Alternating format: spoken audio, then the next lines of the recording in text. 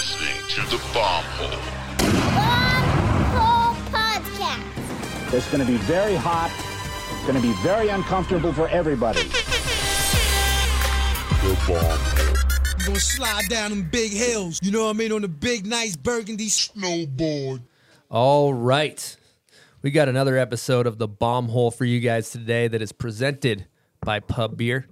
Now, we always got to ask, Stony Buds, how are we doing today? So good, my dog. That was good. That was smooth. That was crisp. Thank you. To my left, we have Hannah Eddy in the booth. Hannah, how are you doing? I'm doing lovely. Thanks for having me. Love to hear that. Thanks for coming on the show. For our listeners, our community that are unfamiliar with Hannah Eddy, Hannah Eddy is a gem of our snowboarding community. She's a phenomenal snowboarder and an even better artist. Her art is massively inspiring, whether it's on a mural, a snowboard, a canvas, a coffee cup. It oftentimes includes powerful messaging relevant to today's issues, female empowerment, all kinds of awesome stuff. We're going to talk about the parallels between art and snowboarding. And she's got a lot of layers to her, not just an artist, not just a snowboarder, all kinds of good stuff we're going to get into. It's going to be a good one. But first things first, I think we should start off with what we did last night. Hannah, what did we do at the office last night? Last night we had a little bomb hole paint night. Guess who Little our paint model party. was? Yeah. I'd like to, I think it was Stony Buds. Yes, it was. It was my first time. It was my debut. I'm surprised it was your debut, to be I honest. mean, I've You modeled killed it. before, but I haven't done it for art, let's say. And we did naked modeling. Yeah. It was my first- tasteful, though. It was really it tasteful. was first time for me doing nude. When I came in, I dropped the robe. I was a little nervous, and it was colder in here than I expected. Yeah, so that there was was shrinkage. unfortunate. It was That was shrinkage, unfortunate. but it was great. It was actually not naked, but he did sit in a chair. And why don't you tell us, what we did and who performed well out there in the painting department? Well, hopefully we can have a little visual for the listeners. Show and tell. Yeah, everyone killed it because art is up to the artist, Grundy's, I think you did really good. Thank you. I'm really proud of you. Thank you. You seem to really, really thrive. I mean, he kept saying, I fucking love paint night. This is a thing. I think it's going to be a thing. So, I did notice he brightened up a lot, and like he found something in himself last night. Thanks to you. He did. He dove deep. The pink background really, I feel like was a nice touch. Can we talk about maybe the Spaderos? So Danny's our shipping guy, and Jules is our COO here. And the Spaderos had some great art. I wanted you maybe touch on their paintings. Yeah, Jules, she really killed it. Buds was starting to look like an almond a little bit. So she really leaned into that and even wrote Buds as almond, just for the viewers to just let them know that's what she was going for, because she nailed it. What was the other one? Danny just basically matched his shorts to the painting. Yes. He was looking down and got inspired, I think. I'm not sure if he even really meant to do that, but the purple and orange really popped. And he uses a particular kind of paint. What was it called? Gouache? Gouache. Gouache. Yes, gouache. We used squash? gouache. Yep. Gouache. Yeah, with The a big G. gouache guy. It's kind of an advanced paint for a beginner, but he really leaned into it. It's kind of like a cross between watercolor and acrylic paint, and you got to really get the right consistency, which I don't know if he I'm had not it. sure he Yeah. did. Let's be honest. My head looked like a pumpkin. No, I'm actually. You did have a pumpkin head. I did a side by side in our group chat last night, and I would say that the resemblance between Bud's and Danny's painting was uncanny. The big orange head. We'll let the people decide when they view it on Instagram. My favorite part was that the sky it just stopped. Yeah, ended. It just ended about 2/3 of the way down, or maybe a third of the way down. Great Yes. use And of the canvas. there. Obviously, Drake absolutely Yes. nailed Yeah, it. he He's our crushed graphic it. designer. He's a professional. That's what he doesn't does. count. I'm going to belittle him for that, but his was phenomenal. I mean, Jill's. Let's Jill give her some impressed props me. on for the listeners, explain what Jill painted that can't see. Jill Perkins painted Stony Buds on an elephant with a rainbow behind him, Wearing board shorts. Majestic. wearing board shorts and maybe like some water shoes or Yeah, something. definitely some water shoes. Like, Tiny little yeah, feet. my feet aren't that small, but it's a great It was really depiction great. of me. The elephant proportions, I was pretty impressed. But her dad is a fantastic artist. She's got some. Oh, I didn't know She's- that. I Yeah. feel like she spent So a she lot then- of time drawing elephants. Like, You know don't what? just come in Yeah, and you're not just throw like, an oh, elephant maybe out I'll there. do an elephant today, and then it turns out so good. Yeah. I'm actually gonna kind of take her down a couple pegs because her Let's do dad's an that. artist. So let's just bring her down to earth because But she's got an unfair. let's talk advantage. about your grandmother, dude. True, I do have it in my True. jeans. I Yes. got it in my jeans. You got it in your jeans. You're natch. And then obviously, you got the painting behind your head here. I mean, Hannah is a true professional. She knocked it out of the park. My You did dog's great. living in my beard. I Yeah, mean, that's you know. magic right there. I have a plant growing out of my head. It's a little different style for love me. it. I love but, it. you know, we went wet on wet. When your paint doesn't ever dry, I do like when I'm painting, every layer dries. Like I'll even have a hair dryer next to me and like dry that shit quick and then layer on top of it. But it's fun to do it like this. Let's say it's a masterpiece. Yeah, it's a masterpiece. The And- wine helped a little bit. Yeah, too. we had a little wine going. No charcuterie board, but We I gotta basically had say, a master Next time. class in painting yeah, going on. we had last like a night. regular Bob Ross Yeah. live in the It was fridge. incredible. When I came in, you guys were just jamming to Marley, Yeah, we had Bob Marley going. and I was feeling the vibes, you know. I'll tell you what though, anybody that hasn't painted in a long time, we did this thing. So I'm like, it'll be fun. We'll do paint night. We'll get the crew together. We'll be dipshits. It'll be great, right? And so all of a sudden we start painting, and I'm like, this is incredible. I'm having so much fun. Like it's coming together. The colors are popping. I'm just like, this is a great activity. I mean, in the world where we're in such a like on our screen time phones, like a little analog activity of painting was like, it was wildly more fulfilling than I planned it being. So Agreed. Do you do it often like that, where you have a group effect, or do you No, more so never. paint alone? So it's kind of fun. It's super having a fun, group and I always try. paint. Like I try to get Tim to paint all the time, and he's just like not into Not it. down. But it's so fun. I love to see people's renditions and just like having fun with it because that's really what it's about. So, all right, let's change gears here, buds. I think we got a great Patreon question to start Yes, things we off. do. And if you sign up to Patreon, you'll have a chance to ask questions just like this one from Danielle Rittman. Why do you think so many snowboarders are drawn to being artists? No pun intended. Drawn. That's good. Wow, that is good. That's good stuff. Thanks for the question. I would kind of answer it a little bit different because art came first in my life at a super early age. So I'd kind of look at it like, why are so many artists drawn to snowboarding? And it's all just creative outlets. You know, for me personally, art and snowboarding really go hand in hand. And I like to have a physical way of releasing my creative energy, and snowboarding is the perfect platform for that. And then having something where it's like more just about me and a calming moment, like Grundy's was saying, like when we're just painting, it's a totally different experience, but it has so many parallels. So I could see why that's a common thing. There's something talking to your partner, Tim, which we'll give him big old air horn, obviously. He was saying that you can't make art if you don't snowboard or skate, and you can't skate or snowboard if you're not making art. Do you want to elaborate on that? Yeah, so because I started, you know, I got my first skateboard when I was 5. My grandma bought it for me, and I fell in love with it super early. Yeah, shouts to Grandma Kelly.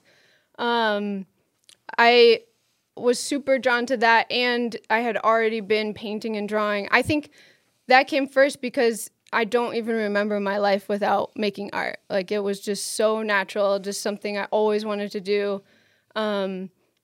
And I have found that I need this balance. And, you know, I'm 35 now, and literally since I was 5, and then I was 7 when I got my first snowboard.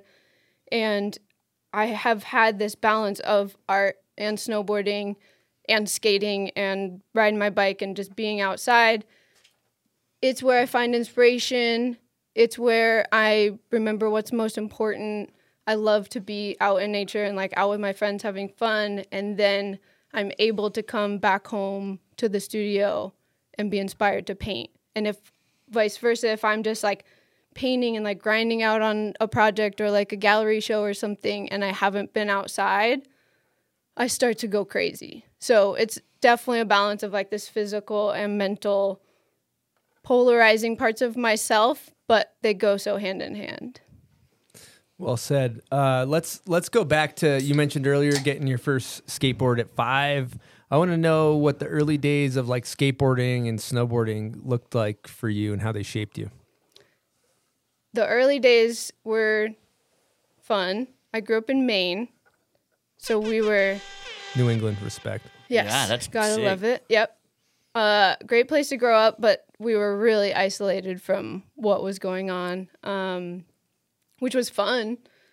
I got my skateboard and I didn't really know like what you do on it, but I figured out pretty quickly like how to push around and like carve around, and I like to go fast, but there were not even sidewalks. Like it was the driveway and dirt roads and stuff. So, and then snowboarding, my dad he's a naval architect and worked in fiberglass, and he went on a business trip. He distributed fiberglass to K2 and went on a business trip, and they took them all snowboarding, and he came home and he's like, Hannah, you need to do this. You're going to love this. So that Christmas, I got a snowboard. Santa brought me a snowboard, and I remember I was so hyped because I opened the snowboard and I was like, oh my God, this is the best thing ever. And then it didn't have bindings. And then I opened a box with bindings and I was just like, oh my God, I got bindings too. And then I went straight to our backyard, and there was like, we had a pretty good little hill and it had a rock in the middle of it. And I just went full, like, I'm just going to air this cliff in the backyard, and just full Tommy, like, board hit the back of my head. Just Little like scarp dog. full, yeah, it was bad. Early scorp, but I got up and I was like, this is so sick. And I just was hooked ever since. My sister is a couple years older than me, so she learned, my dad learned, and I learned all at the same time, and we just had a sick little crew. So your main, are you Sugar Loaf Are you Sugar Bush? What was your local stomping ground? Sugar Loaf. Bush. You're the Loaf. you're a loafer. Loaf for life. Wow. Yeah. Loafing Yeah. for life. Yeah. Yeah, penny loafer. Yeah. Is that the only ski resort up there? What are we Sunday talking? River. Oh, Sunday River. That's Oh, right. Sunday River, yeah. That's Someday the hot bigger. spot, right? No, someday bigger, we used to call it. You know what's cool about people that grow up like in certain areas, whether it's like Midwest or East Coast or a lot of areas in Canada, you know, the backyard snowboarding to spark it is so cool because a lot of people that maybe grow up in SoCal or something, like they drive 3 hours to the mountain, they don't have it in their backyard. And I think that was like such a cool part of childhood, is like go build some shitty jump, fucking try a 180. And Yeah, you we can't were yeah. backyard boarders for life. I had a little crew. My sister and my dad were not as into it as I was, so I had a little crew. Jeff, Nick, Will, Josh, those are the homies, the OG. But Jeff had a local Mainer weld some rails in the backyard that were so, like, the dude did not snowboard that welded these rails. And there were, like, support bars that went out so you could catch your nose under them. Oh my God. It was fun, though. You know who's from Maine? Big snowboarder. Who's that? Mikey LeBlanc. Yeah, the tobogganist. I tobogganist. know, I He's like know. holding it down. Yeah, for he's your kind of state. Maine Oh, royalty. yeah. Oh, Almost Royalty. as good as Massachusetts, but you guys have a couple hitters. Obviously, Mass is kind of king of Well, the castle. that's Well, debatable. Vermont, obviously the best state. I in don't the know. got coast. Todd I don't Richards, know. Big We Mountain, gotta- Jeremy Jones. I mean, Scott Jeff Brushy. Stevens, I mean, Mike we can Rath. just keep the going. list A just lot, goes lot on of forever. names. Lucas Cole McGoon, Navin. Pat- I'm still hearing Pat LeBlanc, Bridges. and he's the sickest. She might win with LeBlanc, Yeah, though. LeBlanc's kind of, that's a heavy one. Yeah. Did I say Todd Richards? Okay, so we're going to keep going. Maybe 3 times. You know what's cool? Just total derail, but I think there's something cool about, you know, you said you painted at a young age and you skated at a young age. And like, you know, my brother and sister have kids and they just love painting shit. Like you get a crayon or a piece of paper, they're always like accessing that part of their brain. And skating is like a young, playful activity in the same way. And it's funny, like I see some of my friends that I grew up with that don't do any of those things and they look fucking old. And I think that these lighthearted, fun activities like skating and painting, they kind of keep you young. Do you have anything to add to that? Definitely. I mean, I think that your inner child just maintains if you keep doing that stuff. And, you know, my style of art is so fun and playful, and I do that on purpose because I want the act of making the art to be just as fun as what the art looks like at the end. So, I mean, I just never stopped, and I never took a second even to be like, wait, should I grow up now and like get a real job? That never really crossed my mind. So I think that there's huge value in just maintaining and doing fun things that are not taking yourself too seriously, because we don't even know why we're here. Yeah, that kind of adds perfectly to, we asked you on our Patreon interview, maybe words to live by, something along those lines. Advice. And you Best just advice had, you've ever received. best advice ever received, and you had a very eloquent answer. I try to live by the fact that we are floating on a rock in space, and none of us know why we're here. So just do the stuff that's fun and makes you happy and feels good, because at the end of the day, that's what's important.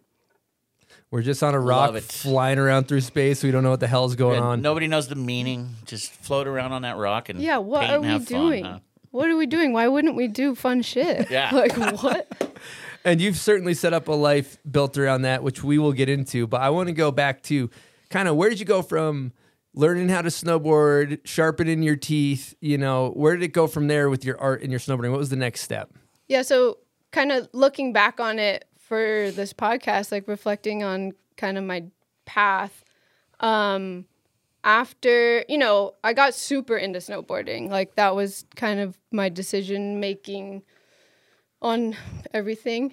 And my first little sponsor was Sunny Breeze Snowboards, which was the shop in Maine. Katie and Billy were the owners at the time, and like I rode with them at Sugarloaf because, I mean, literally I was 7 and I'm small now. Imagine how small. I was like a little peanut snowboarding around with like my big ponytail coming out.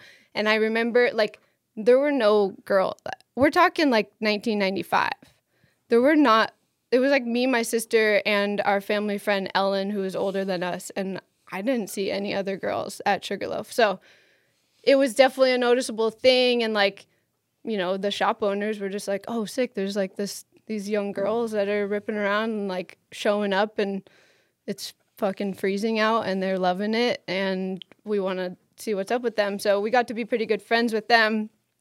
But the funniest part is that I would go in with like drawings and ideas for t-shirts for them. And I've talked to Tim about this because he was on a completely different program of like trying to be a sponsored snowboarder and like giving people footage. And I'm just like going in and giving them drawings of like ideas I think would be sick on a shirt. I didn't even think about bringing in snowboard clips. So then I'm like, okay, well, obviously my head was still in like, I am an artist who loves snowboarding. And that's just kind of been my MO the whole time. So after Sunny Breeze stuff, I didn't actually ever make a shirt with them, which is, you know, maybe we could bring one back. Yeah. It doesn't exist anymore. It doesn't exist Were you anymore. submitting them shirts and stuff? Yeah. They weren't down. Well, I mean, they were, I don't know. They were probably terrible. I was 12 years old. Oh, you weren't quite on the level yet. No, I bet they were pure flame. Yeah, I bet I they were mean- dope. Now that invoice for that shirt's going to be a little more, though. Yeah, They you could have know. had a really They could have got a good back deal. They could have got a then. good Like deal. I would 12 have traded cents. for some like Von Zippers or something. You're going to go Von Zips, huh? Yeah. All right. I mean, back then, yeah, for sure. Now maybe not, but yeah. So then, my first like board sponsor was Winter Stick, and they were like partly based out of Maine. I don't even really remember, but the thing I remember the most is that I got to go in and sit in on a graphics meeting, and I was like, this is it. And I was like 16 probably. And I was so hyped. I got to like help them pick out like what patterns were going on. Like it was just my jam. I mean, my favorite Snowboarder and like Trans Worlds were always like the buyer's guides because I would just go and look at all the graphics of the boards. So yeah, looking back on it, I'm like, oh yeah, art was just, that was it. You know, that was the focus. But so many of my life decisions and moves and like vacations were because of snowboarding. I love that. Now, I got to ask, because we talk about this on the show a lot, with the parental figures in your life, oftentimes they're supportive. Were they supportive for you in your art and your snowboarding? Yeah, my parents were super supportive. That's definitely a trend on this show. I mean, my dad was out there ripping. He was like such a sick Euro carver. He had it. I mean, he's still like, he can still get out there, which is awesome. But yeah, my parents have always been super supportive. I mean, my mom would look at my drawings and just be like, kind of like, oh, this is really cool, but also like, what is wrong with you? She's like, how did you come up with, like, I'm like 10 years old drawing some crazy weird alien stuff with like characters coming out of beards and shit. That's so cool. Yeah, and my mom just like, wow, what happened? Yeah, where like what happened that you were like, thinking are you of good? these things? Like, do we need to talk to somebody? Yeah, do we need to get you a mental health An professional? appointment? I'm going to bring you here to this place and get you to sit down with this lady. But I always loved that reaction, you know, like that was a fun reaction because she didn't make me feel bad. She was just like, whoa, weird, cool. Yeah. Like, what else you got? You know, so it was kind of like I fed off of that type of reaction from my friends and family and stuff of being like, oh, it's really fun to be this creative artist and like coming up with illustrative ideas. I mean, I was super inspired by like, I'm seeing like a Rat Fink over there and like Jim Phillips and skate graphics that I was seeing in the mid 90s. Super illustrative and fun. So I was like, I want to do that.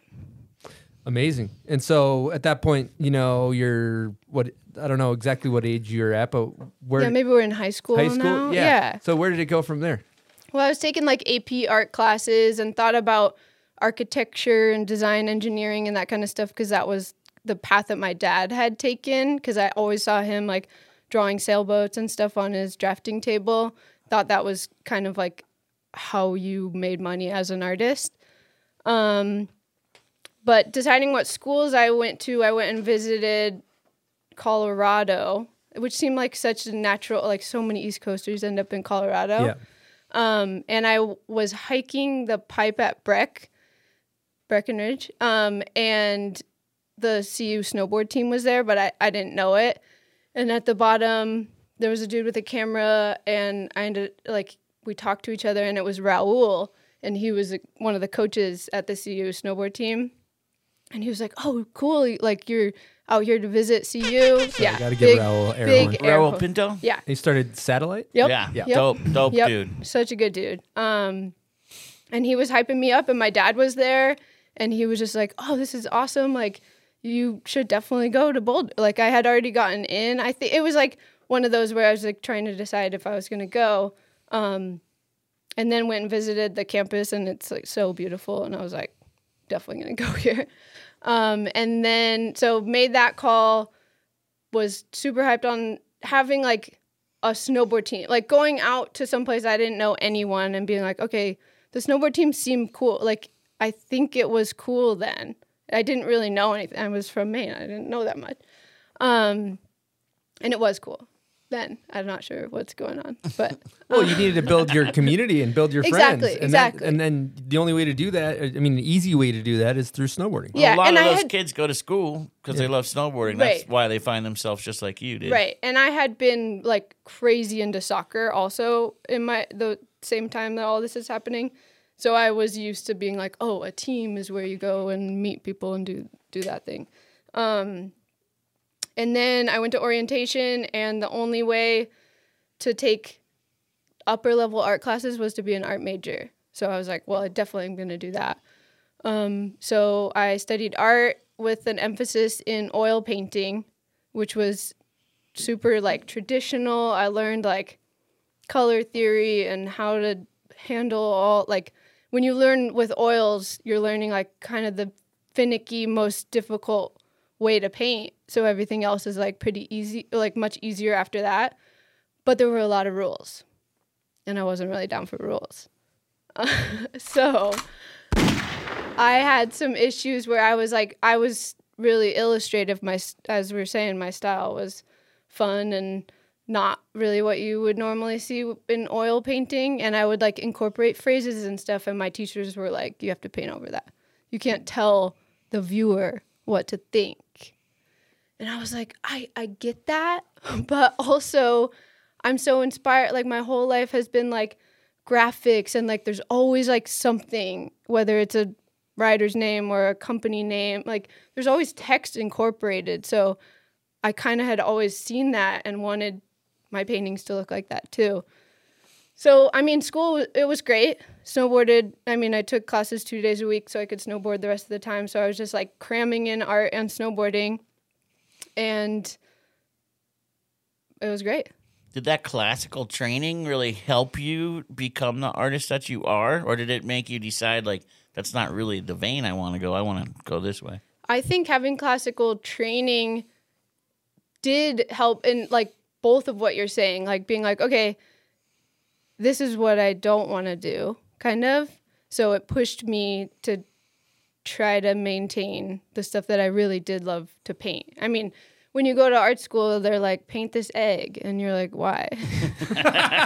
And then there's 30 eggs that people drew. Yeah, just, and like, then you have to sick. be like, okay, Jimmy, your egg, like, that looks good. I don't know. But it's got to lot of sharpen. eggs, yeah. It sharpens your skills. Yeah, and It lighting does. It gets does. you thinking about the way light hits a subject, I imagine. Yeah, but I mean, I'm a big advocate of like any aspiring artist to just do what makes sense for them. Like, I don't think school is the reason why things have gone the way they've gone for me, and I think a lot of people benefit or don't. You know, if you've got it, you got it. Like, you can practice painting an egg on your own. Like, Yeah. you don't have to go to school. I'm thankful that I did, mostly for like the people I met and the experiences I had, and it got me out of my hometown and stuff. But I think today is a lot different. I mean, that was 2005 to 2009. I was in school. I think it's a lot different now. I mean, I could have taken YouTube classes that I would have learned the same shit. So Yeah, true, huh? All right, we're going to take a quick break and talk to you guys about some socks. Jed rides them. Jill Perkins rides them. I ride them. Of course, you know I'm talking about Stance. If you've ever seen a pair of socks with that icon logo on the ankle, then you know about Stance. Stance has been making some of the most comfortable and creatively designed socks. We actually got a bomb hole sock and underwear for the snowboarding community for a while. Lately, their designers have been bringing that same winning formula to clothing. They're making joggers, they're making hoodies, hats, and tees. Toe-to-head comfort and creativity. Head on over to stance.com and use promo code THEBOMBHOLE, all capitals, to save 20% off your first order. All right, we're going to talk to you guys about Autumn Headwear. Hannah's actually wearing an Autumn hat right now. They make the dopest hats. Everybody knows that.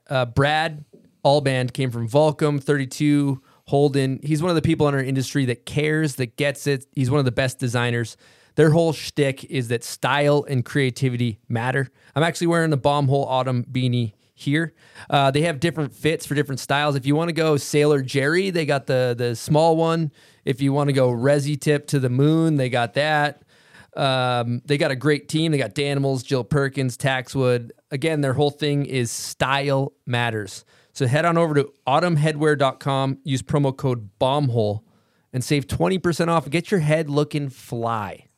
All right, so I remember at some point around this time period, you got pretty destroyed on a park jump, if I remember correctly. I did. I got 2 compression fractures in my back overshooting a jump at Breck. They salted it, didn't block it off. I had been hitting it all morning, but hit it and felt myself just accelerate on the lip and just sent it to the moon. The biggest takeaway from that injury, you know, it could have been way worse. I just had to do PT and put in some work to get back to 100%, but I couldn't paint while I was hurt. And I really realized that wasn't worth it. Like, pushing it on my snowboard to that level just didn't have the interest that it had before. So that was kind of like a wake up call for me and a cool thing to have. I mean, I was like 19 when it happened, a good time to be like, okay, do I want to be really pushing it on my snowboard and trying this stuff with I never really had any goals of being a pro snowboarder or anything. I just liked to learn and progress and had been doing this thing my whole life. So naturally I like to get better at it. And I just realized that maybe I just wanted to have fun on my snowboard and paint. Your arms, you just couldn't even like get them up to paint. I mean, the back I think was so I was gnarly. more just like bummed, you know, depression. and if my mind's not right, I can't paint. And that goes back to the, like, I don't have one without the other. If I'm not out having fun and just like maintaining a positive mental state, then my creativity just plummets. Mm-hmm. So There's something really kind of special there. Want to go back to is thinking about, you know, when you're pursuing a career and you're like, I want to be a pro snowboarder. That is awesome, and anybody should do that that wants to do that. But it also comes with like putting a lot of pressure on yourself. Like, and in some ways, it can be really fun, but it can also take the fun away from snowboarding. Whereas when you say, no, I'm gonna focus on art, and then I'm gonna have snowboarding as this thing that I do purely for fun, I think makes snowboarding more fun. Like having the podcast and then going snowboarding. It's not my sole thing that I have to put all my pressure on it. I'm having more fun than ever, just because I really enjoy it now. 100%. That's what I really realized too. I mean, I had met like the best group of girlfriends ever in college also. And it was the first time I had met all these females that also loved, like, all they wanted to do was skate and snowboard and like have a good time. And they were all really sick at it, but none of them really took it super seriously either. So I was in the right friend group of being like, yeah, we push it and have fun and like encourage each other. But at the end of the day, we want to be able to do it every day. And that overrides our desire to be like the best snowboarders, you know? So I totally agree that once I kind of had that mental acknowledgement that where my priorities were and what my perspective on snowboarding was, that changed a lot of my attitude. And I probably ended up snowboarding better technically because I was having more fun. Yeah, no stress. You were just out there having fun. Yeah. And that's when I got a job at High Cascade because of those girls, because they had all worked there. Well, that's a perfect segue to get into a guest question from none other than T Mun, a.k.a. Tim Eddy. You know what? I think we should give him the super air horn. Yes. Please do. Let's do it. He's the best. The Raj. Shout out to the Raj. Yeah, shout out to the Raj. Good job, Raj. All right, here we go. T Mun. What is up, world of Bombhole? This is Tim Eddy here. Chris, Ethan, I believe you have my beautiful and wonderful wife in the booth today. And Chris, I know you worked at High Cascade for a while, as well as Hannah. And I'm just wondering, Hannah, what was the best part about working at High Cascade? And why was it meeting me? So that should be an easy one for you. Also, Hannah, if you could give a little insight about the balance between art and snowboarding. And if you don't have art, you don't have snowboarding. And if you don't have snowboarding, you don't have art. And how you maintain that balance. All right. Thanks, y'all. Love and respect. Love that guy. He's a good guy. Me too. He called me Ethan. I don't know if he's ever called me that. Yeah, sometimes he'll throw people off and just like bring it OG, you know? Yeah. I like it. I like it. It's endearing. So I think part one was what was your favorite part of High Cascade and why was it meeting Tim? I mean, he's not wrong. Let's be honest. It was both of our first summer working there. Did you work there before 2007? I think I might have started working the same year you guys did. Yeah, that's what I thought. Yeah. So, long time ago. Little love at first sight scenario going on. I mean, what are we talking about? I wish I could say that. It wasn't. But it wasn't. It took all summer. It took a long time of him trying really hard. Yeah, he started like showing up at the lodge for the best Wi-Fi These are air quotes for listeners because the Wi-Fi at the lodge was not good. But that's what he was doing, showing Yeah. up. Like, this Classic doesn't work Wi-Fi anywhere scenario. else. I don't Yeah. know what it is. Yeah, because I was a counselor, he was a coach. We were on Smooth. opposite schedules, so we had to make an effort. But once we did, I mean, it was great. But we were long distance for like 2.5 years. But we That's had tough. High Cascade in the summer to look forward to, and we were both so happy and like passionate about what we were doing. Like I had my school and my friends, and he was filming like gone all winter anyway. So camp brought us together. Summer camp romance.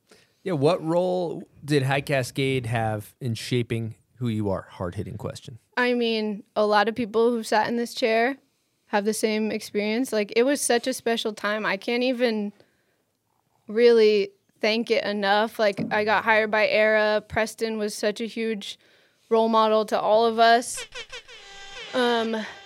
My girlfriends, the Pamelas, shout out to the Pamelas too. You know them. It was also a really cool time for me to be a counselor to a lot of really cool young kids, and I led art activities too. So art was a huge part of my time at High Cascade as well. I mean, I painted the ice cream bus, if anybody remembers the bus that would drive the kids up, and we would have like art shows. I'd hang up like the art activity pieces up in the ice cream bus and stuff. It was just a really fun time to meet so many people. I mean, now it's like so many industry heads were like shithead kids when we were like working there, and it was, I don't know, I can't thank it enough, honestly. All the counselors and coaches are all went on to run brands, and Yeah. and Yeah, there's- everyone who finds their way to Mount Hood are the lifers in the community. Not everyone, Yeah. but a fair share of them every year. And then you see them again in a job. And Right. It's so cool. And I worked there for like, Tim and I both worked there for 7 summers, I think.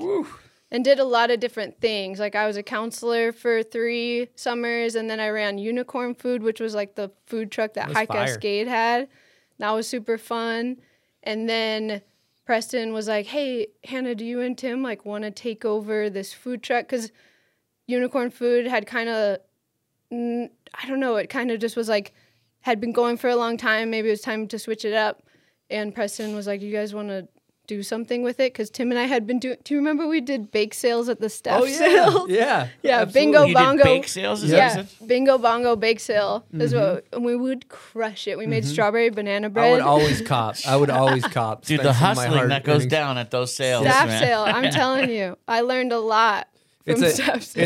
It's a little kickstart for entrepreneurship Yeah, just when you what don't am- have what am I much. gonna sell here What can I now? sell to these people? Yeah. I make $10 Dane a Shades week, was so I born. better sell something. Yeah. Yeah, it was so fun. Incredible. So Preston had seen that we were cooking food and stuff, so we did Pizza Party, and Pizza Party was the first logo I ever drew, and Ami who also was a huge inspiration for my art. Ami Ventillion. Yes, I'll or let you pronounce it. That's say an his last interesting name. attempt at his last name. You said I'm it. not even going to say it. It's like Vutalanen, I think. I think Yeah, that's that's right. good. dude. That's That was that's good. We'll leave it at that. Yeah. But legendary. Like, he did all the High Cascade art logos, like the marshmallow dude, like iconic. All Crab Grabs logos. All too, of right? Crab Grab stuff, like, still does a bunch for, He's yeah. still, I forget who he's working for now. Could But be wrong about all. I know Preston does some of that too. I shouldn't say it. But. Yeah. he's still going strong out You know there. what though? I'm actually gonna actively not give Preston an air horn because Oh, the callback. he hasn't been calling Yeah. me back. He's been keeping me on. He's He's basically surfing too blocked much. my He's numbers. Good for surfing too him, much. though. Yeah. You know, good for him. Set boundaries. Yes. Boundaries So are just important. again, we're not gonna give Preston an air horn. for No the rest air of the horn. show. I'm gonna give you one. That's for Nope. Preston. This is what I got for Preston. Damn, drama over here. he was Hey, Grundy's, we're floating on a rock in space. It's true. You're right. Okay, let it go. Let it Let go. it go. Let it go. Let it go, dude. All right. Yeah, so Ami helped me vector, which I didn't even know. I was like, what on earth are you talking about? Which is how you like computerize a drawing. You didn't know how to turn your work to pixels. Exactly. Well, I knew how to turn it to pixels. I didn't know how to turn it to Lines. vectors. Yeah, lines. Gotcha. Exactly. So yeah, Ami was a huge help then, and I just was, still admire his art for sure. So yeah, we slanged pizzas to the kids. Grilled pizza was really fun. Spent a lot of my wages at pizza party when I was working there too. Nice. Yeah, A lot of my hard-earned That wages. $10 a week or a day or whatever it was. It was better than that, but yeah, we did like all organic. Like we went to the farmers market in Portland and brought food up every week and did like farmers market topping pizzas and stuff, like trying to get some good food up there. Because those kids, they're eating some gnarly stuff at those camps. Yeah. What's that brand? Cisco. Yeah, that Cisco, Lots of everything. Cisco. But So you were saving Cobra lives up Dogs there. was sick. Oh, Yeah, Cobra Dogs. absolutely. And we would do Still is. specials. We would do specials with Cobra Dogs and volcano cones. Like some kids would bring like Collabs. Yeah, some kids would bring like a raw dog to pizza party, and then we would like wrap it up in a pizza, or we would grill our cookies, and then they'd bring them over like warm cookies to volcano cones, and it was fun. It was good times. What a great era in life. And there's something to, I may have said this before. I fucking repeat myself all the time on the show, so I'm sorry. It's the head I don't injuries. even know It's the what head we injuries. I just don't even know what we say. We've done episode 7 million. Yeah. But, working with kids is awesome because in snowboarding, it's kind of cool to like, smoke weed, not give a shit, get drunk, and like, which, sometimes There's a maybe place. coaches or something maybe did after hours or maybe they didn't. But when think they did. you're around those kids, like you're like, I want to be a good role. Like Preston would really like, he would be a good like dad because he'd just be like, hey man, like you gotta like behave in a certain way around these kids. And I would say that in my experiences, it made me a better person and especially as a counselor, because you're interacting with them every single day, For sure. all that stuff. Yeah, and I think combining for me as a counselor, like combining my love of snowboarding and art and being able to share it with kids that were hyped. And if you're excited and like confident about what you're doing, then that will resonate with people, and that can go for anything, but especially for kids. And like, I mean, I'm still friends with some of my campers. Like Kelsey Boyer was a camper, and like Jackson Fowler and Jesse Gouveia. Like so many people that I was like, felt like they were children, and now I feel like we're the same age. Totally. It's pretty cool. Mm-hmm. But yeah, And that working positive with feeling's kids is- infectious, right? Yeah, totally. And like it was really hard at times too. I mean, I was Hondo's intern my first summer.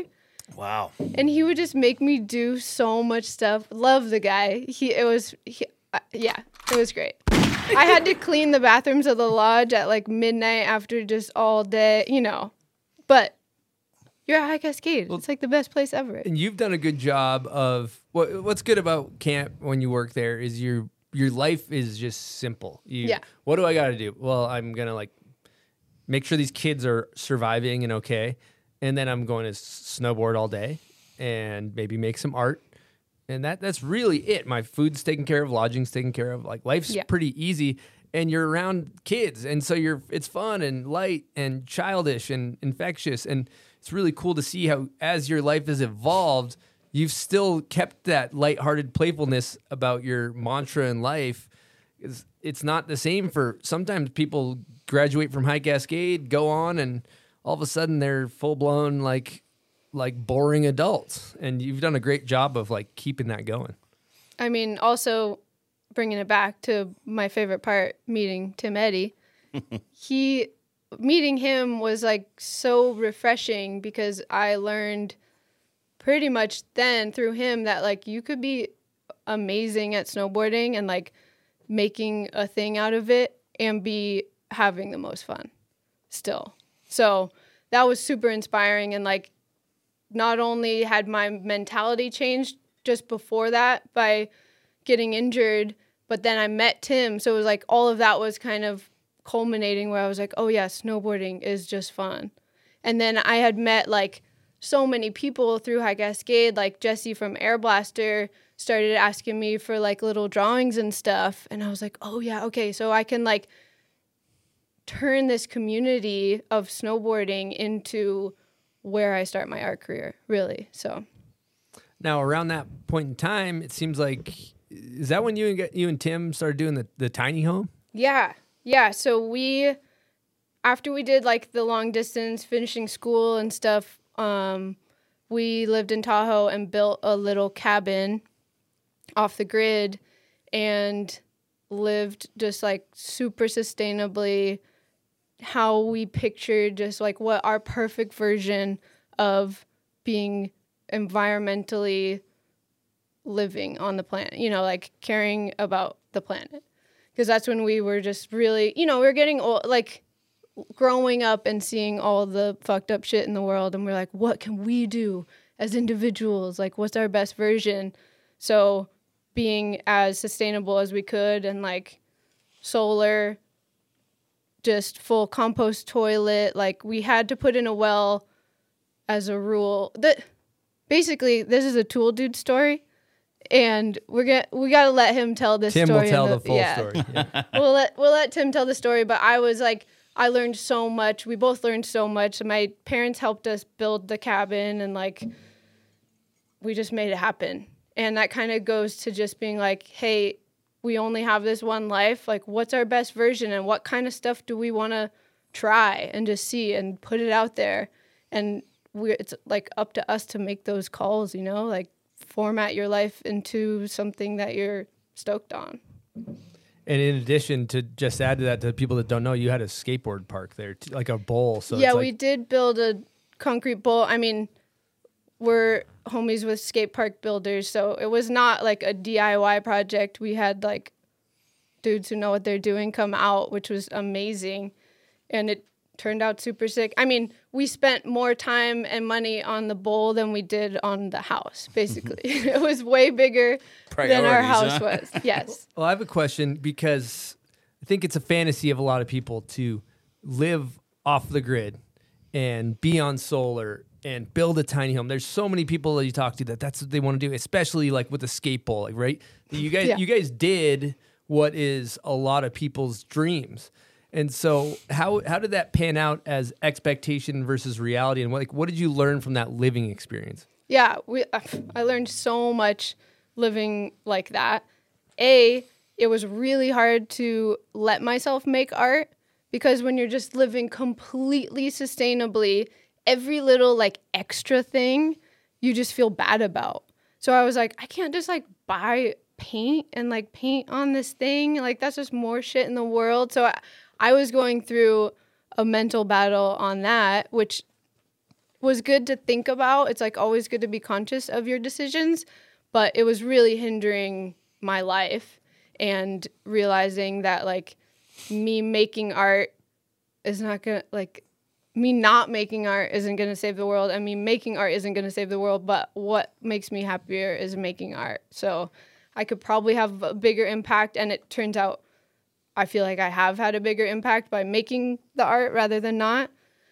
That also ties into, it's not just individual actions for the planet. And we were taking like burdens of the world onto our shoulders and being like, well, if we don't poop in this bucket, you know, just being like, if we're not composting our everything and doing everything right, like, we're blowing it. You were putting the world on your backs. Yeah, and we were like 24. You know, it was like a cool time to be like, yeah, we got this. You know, we were like super fired up. But then as you get older and like realize the bureaucracy of stuff, which what we were doing was not legal. We built under 200 square feet as an accessory structure to a air quote real house that we were planning to build, which we knew we were never building. So just knowing that living sustainably like that wasn't even legal, let alone really making that much difference. Like, yeah, it could inspire some people to like think about where they're getting their food or how much water they're using, but collectively we can make a bigger impact. So that was a huge learning experience. And a lot of the reason why we stopped doing it, it not being legal and us not wanting to build a real permitted house. B, we were kind of just like slaves to our jobs too. Like Tim was doing construction in the summers and I was doing pastry, because after pizza party I was like, oh cool, I'll go into food as like my artistic outlet. But we were just working too much to try to like save money for a potential real house, and we just had to take a step back and reevaluate, which is what we tend to do a lot. That's something very, very inspiring. And just on a broader level, when I look at you guys have engineered your life in order to be able to do what you want when you want and put a lot of time and effort into the things that you love. And I think societally, we have grandiose visions of doing that, but we get tied down by our jobs. You got to work a 9 to 5. I've struggled with this in my own life, and I'm really fascinated on what you guys did to really tactfully and thoughtfully engineer your life to set it up so you can just dive in and create art full time. Yeah, so it's kind of an ever-going process. This is where I would say that having a husband and a partner that's like insanely supportive and we're best friends, and going through life with someone that you trust and just knows you so well and you have so much fun. Like, we just love like trying to plan the best version of what we could be doing. So a lot of times we know each other so well. I mean, we met when we were 20, and Tim will see me kind of like not being in my groove, and he'll be the first person to be like, hey, what do we need to do? So after the cabin, we moved to Portland as kind of like all right, let's switch it up. Let's move to an art city where like Hannah has more opportunities and Tim was doing Air Blasters stuff. And we were like, okay, let's kind of switch it up.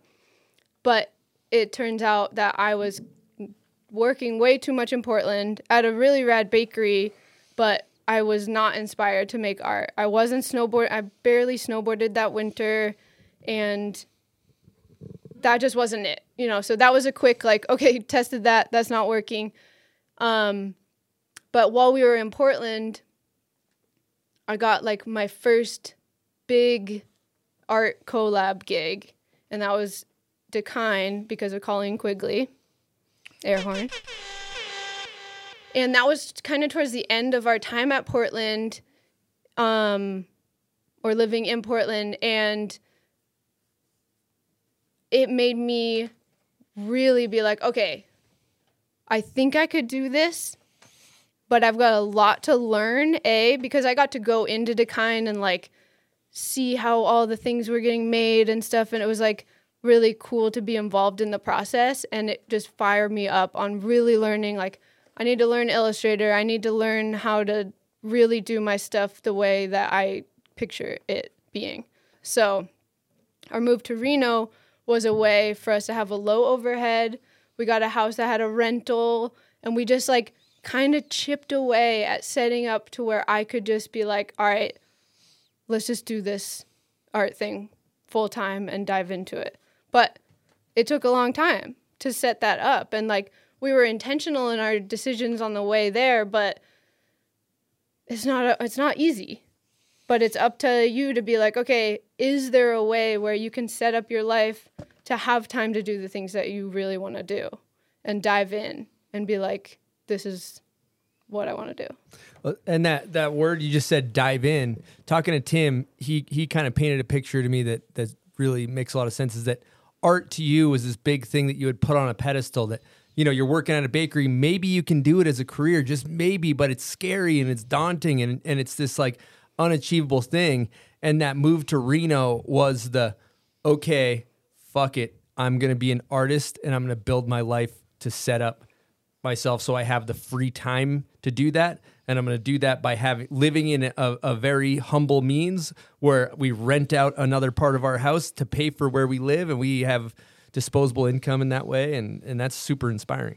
Yeah, and that also, I was kind of like side hustling my art for a long time, where like people didn't really know that. I wasn't really putting it out there, but I was doing like logos here and there and like band gig posters and stuff like that, and it was really fun. But it was that thing where I'm like, I'm afraid to fully just jump into this, because if it doesn't work, like, what's my dream next, Like, this has been something that I've been thinking about for so long. And, yeah, we live in the garage, and I made myself do 100 days of art. And that's when I was like, all right, I'm just going to say I'm an artist. I had never done that in my whole life. And I was like, I'm saying I'm an artist, and I'm going to let everybody know.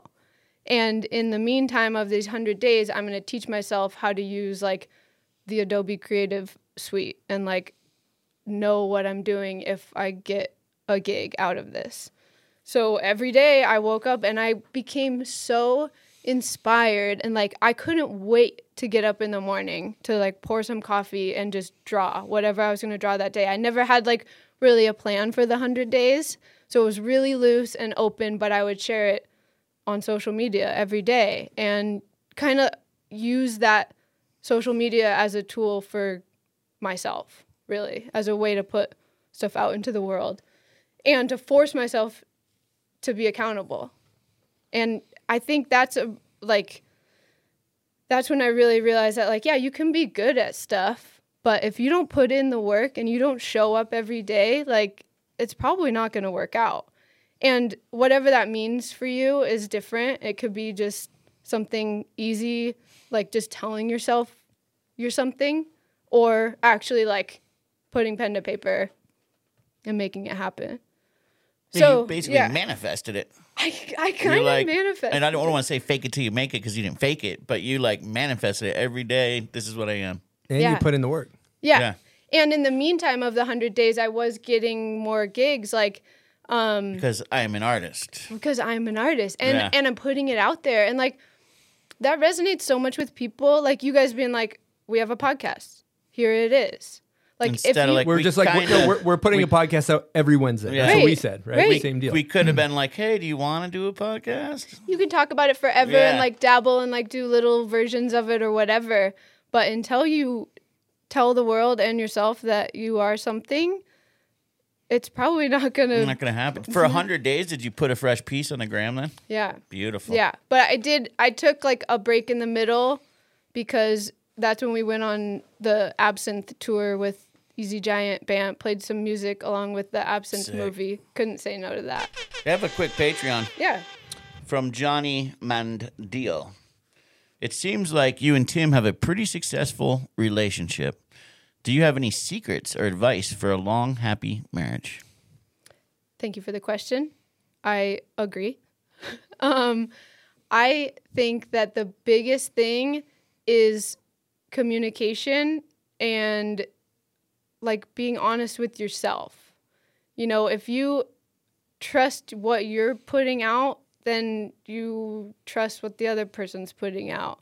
And just talk, like, we're all just trying our best and not assuming that someone's like trying to bring you down or something. Like we can go so easily spiraled in our brains of being like, this person means this when they said this. But if you just trust yourself and the person that you've chosen to be with, you can work through a lot of stuff because nothing real can be threatened. So like if you're at the base, love this person and want to be with them, like then the rest is just bullshit. Like you don't have to listen to all that other stuff. Like at the end of the day, we're so lucky to have these amazing people in our lives. And if you have chosen each other to spend time with, then like cherish that and make it worthwhile. You're not going to look back and wish that you hadn't been honest and open with someone.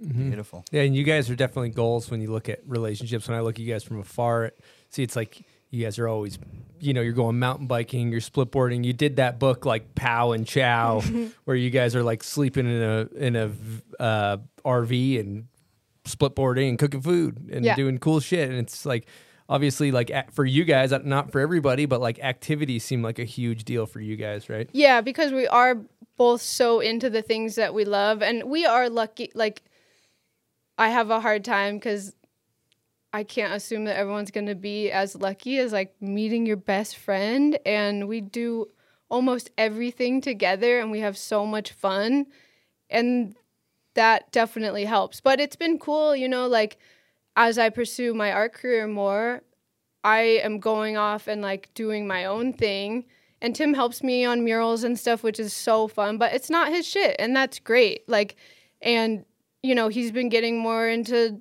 mountain biking than I am, you know, like, and you just have to let the person do their thing. I mean, we're also both, like, I'm his biggest fan and he's my biggest fan.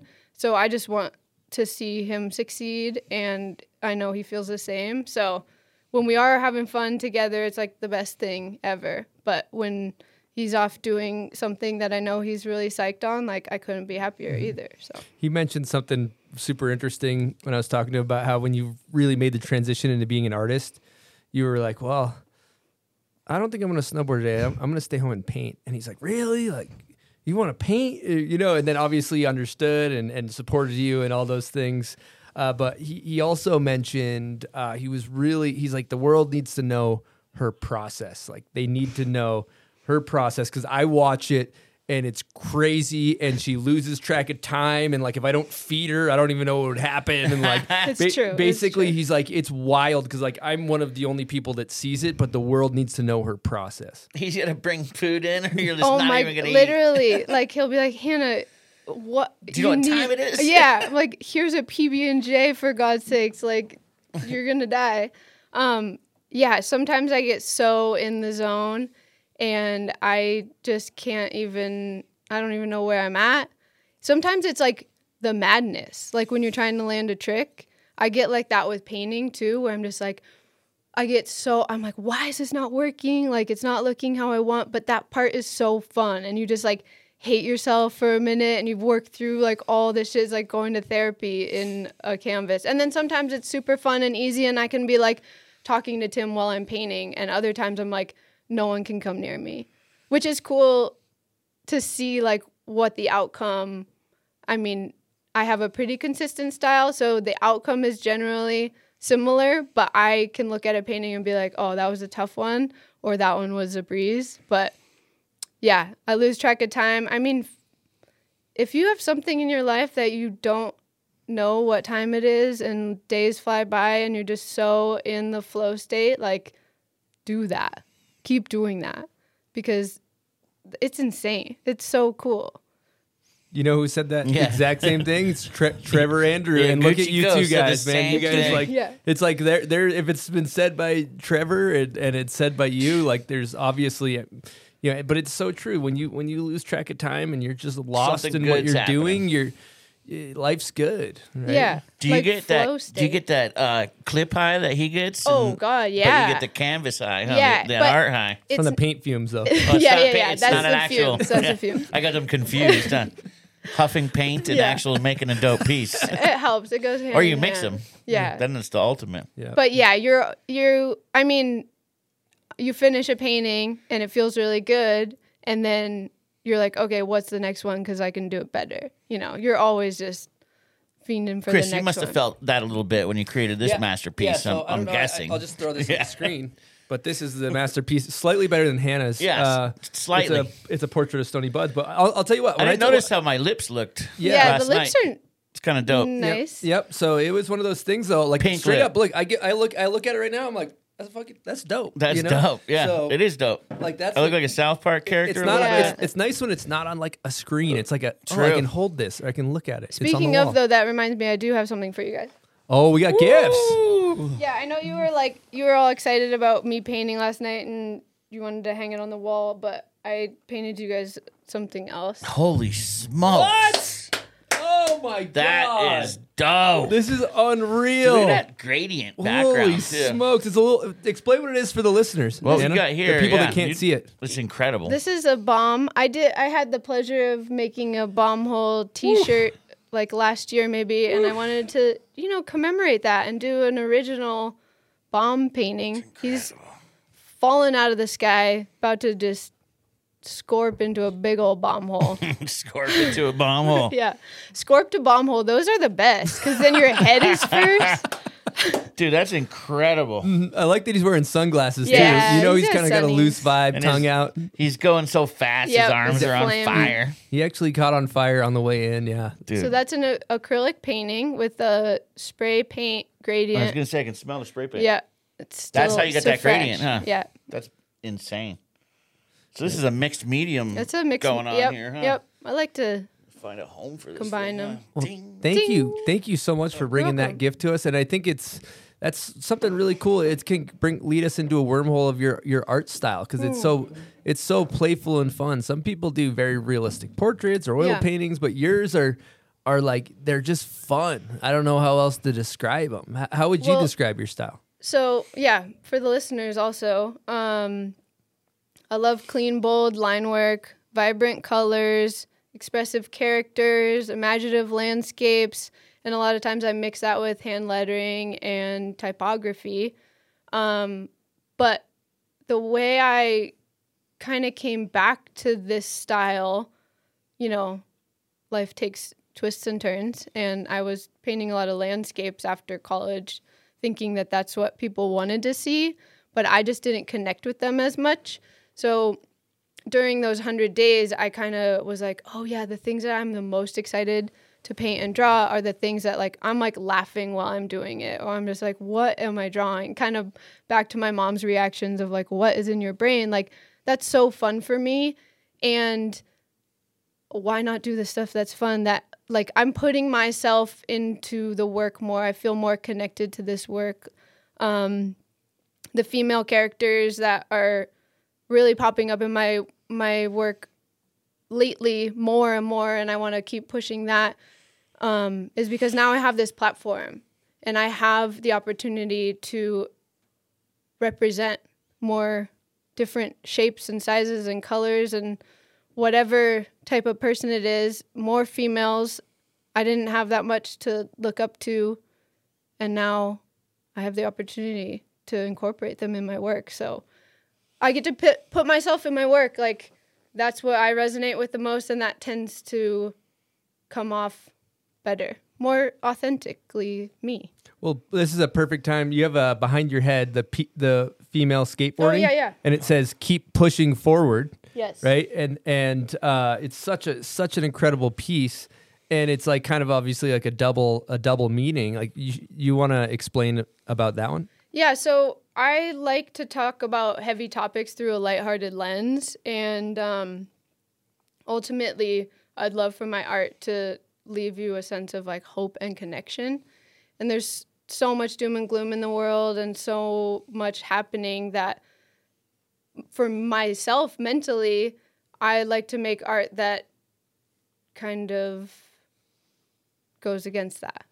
And I can use my art to promote positivity and community and connection. So why not? Especially with like, you know, this Keep Pushing Forward was a print that I did after a bunch of the BLM movement stuff. Like, social media, you know, that's a whole can of worms that we don't have to get into, but I was using that platform for positivity, and it helped me put out the stuff that I wanted to put out and kind of like counteract all the crazy shit that is going on. The ethos is really like important to talk about too, because there's obviously really bad shit going on in the world. Right. We can all agree on that. And it's oftentimes maybe the problem with social media is really pointing fingers at people and pointing fingers at the bad shit that's going on. But inversely, you can be combating that by saying, hey, here's a good thing we can do. Here's hopeful stuff. Here's what's awesome. And I think that's like, instead of negative art, like you said, the positive, inspiring, lighthearted art, like I could have a list of some that I wrote down that we can kind of get into each one. But, you know, it's like, be wise, empathize. Such a simple slogan, and you have your art above it. It's amazing. Find meaning in the mess. You know, it's life's like, it's messy, but find meaning in the mess, right? Keep pushing forward. Tell your friends you love them. I like these ones. It's all temporary. Find unity and community. You know, all this messaging is it's all positive in a negative space, and I think that's really powerful. Yeah, it's really helpful for me to work through those concepts also, and you know, a lot of the phrases that I use can be ambiguous, and you know, I like that people can take them in different directions, and a lot of them, you know, like I'm dancing a line mentally of like live, laugh, love versus like shit I think is cool, you know? Totally. Like, yeah, that's a great, yeah. So it's all about balance. Like my brain can go dark and like do some weird shit. So there's naturally going to be that in my art. Like there's a lot of skulls and flames and like things that you actually find. And it's this like juxtaposition of these nice, like, fun characters, but they're all connected with these things that are real and like kind of like looming. That's why a lot of times I'll do like these characters coming out of the girl's hair and stuff, and like it's kind of like either a looming feeling or it's an inner child. Like it can go either way, where it's like this positive thing is lurking or it's this negative thing is lurking. But life is all about balance. And I mean, I think that's probably like the theme of what we're talking about today, like finding the things that keep you grounded and balanced and in the moment. And you know, we can be real about all the crazy shit that's going on, but we can also be really thankful for all the really good stuff. So it's all about balance and perspective. Is that piece in print somewhere, or did I just see it on the gram? Because I know I've seen that before. Which one? The one behind you there with the keep pushing forward. It's literally in print, like behind you. No, and like before. Oh, that. in a magazine. Yeah, in a magazine, like okay. Slush or something. Maybe. No, I swear I've seen it. It somewhere might have before. got. I can't remember. I'd like could've to, maybe on your I'd like to gram, have too. you elaborate on some of these. Just kind of maybe give a synopsis, because I think they're powerful. So let's just start with the first one. Be wise, empathize. I mean, empathy goes a long way. If we all were a little more empathetic, we probably wouldn't have half the problems that we have in the world. So it's like the smartest thing you can do is to just put yourself in someone else's shoes. But then like the art that goes along with that is like kind of weird. And if you look into it more, there's this like weird snake and like kind of creepy stuff, but she's just like grooving, you know? Like, and I think there's always more that you can look into, which I think is really fun about having phrases with art, is you can look at it one day and it means something else than it did the other day. You know? It's open for interpretation. Yeah. Okay, next one, especially in the climate of everything happening in our world, but find meaning in the mess. Yeah, I mean, that's just it right there, honestly. I think if I were to have a motto besides we're floating on a rock in space and no one knows what the fuck's happening, That's your personal mission statement. Yeah, Have you painted that one up? No, but that'd be a there's a dope one. lot of sketches of it, but I think because it is so much of what I believe in, like it's hard for me to nail down like what the art for that is, you know? Maybe I should do a series that's just like a bunch of different ones. But yeah, find something that like gets you out of bed in the morning. It doesn't have to be crazy, like impactful anything. It can just be some sort of meaning, some little twinkle of hope in all this bullshit. That's what that one is. Great. You kind of touched on keep pushing forward. I guess the last two I'd like to talk about are it's all temporary. We'll start with that one. Yeah, that one's just like life, you know, we only have right now. Own your moment. Just do shit that feels good. And we're a blip. We're a blip.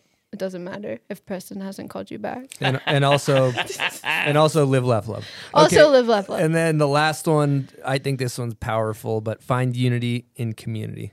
Yeah, that one's cool because that one actually, where I'm going to shout out Changing Tides Foundation.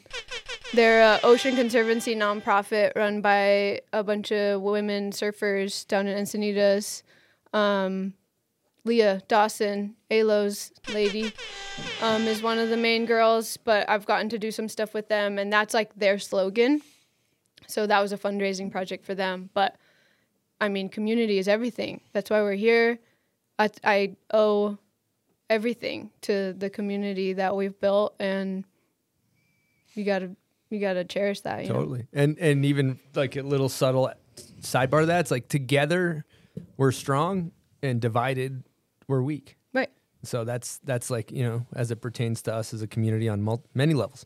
We're going to take a second and talk to you guys about a new snack we've been snashing here in the bomb hole called Hippies. Did you say snashing or smashing? Smashing, snacking, smashing. Yeah, they're delicious. The good thing about these chips, they're healthy. Yeah, a lot of times chickpeas. you get a healthy chip. It's like chewing on a piece of cardboard or bark. Yeah, I'm not sure if it's cardboard or a chip sometimes, and These things though, you might think it's the best chip you've ever had in your life. And the good thing about it is it's gluten free, it's vegan or plant based, And this is a huge one for health purposes, non-GMO. So Hippies, if you're looking to get a healthy alternative to a snack, get some Hippies chips. They love snowboarding. They support the podcast, so you should support them. And head on over to hippies.com and use promo code BOMBHOLE20, all capitals. Again, BOMBHOLE20 for 20% off. They're also available in most grocery stores. All right, buds, you know what it's time for? Name that video part.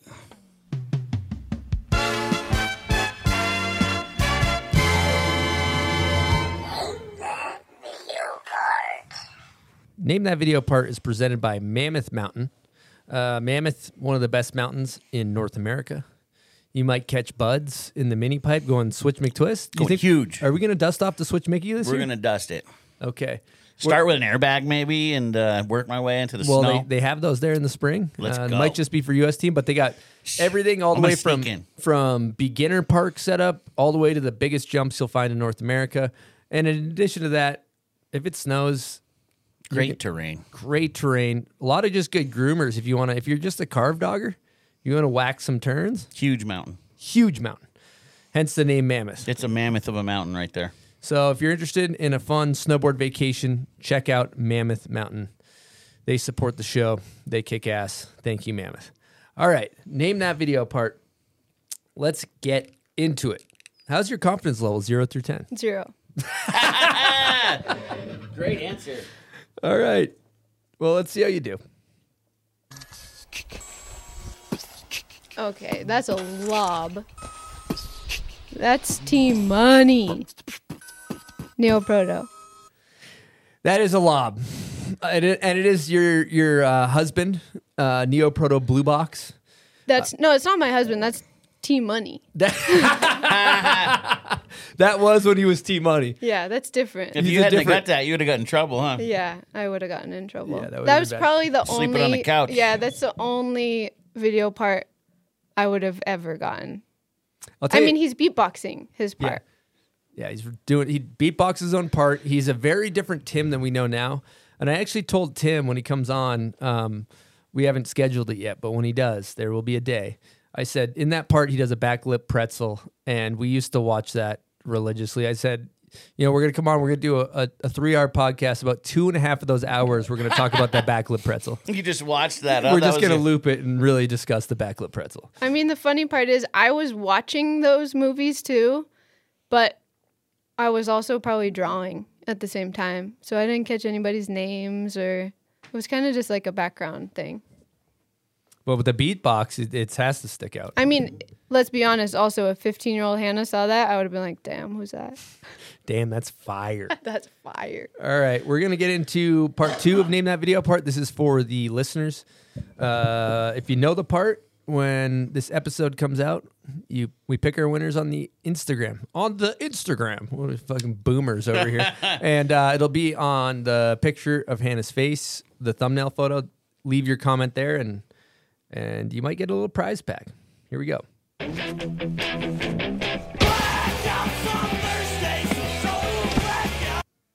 That is a banger female part. There's a little breadcrumb for you. Damn, I don't even know that one. Well, Okay. Take a guess. Take a guess. No, I wasn't going to guess, but I was going to do something else. Well, let me do the outro that's song. what I was gonna let you Wait. do. We forgot a prize pack.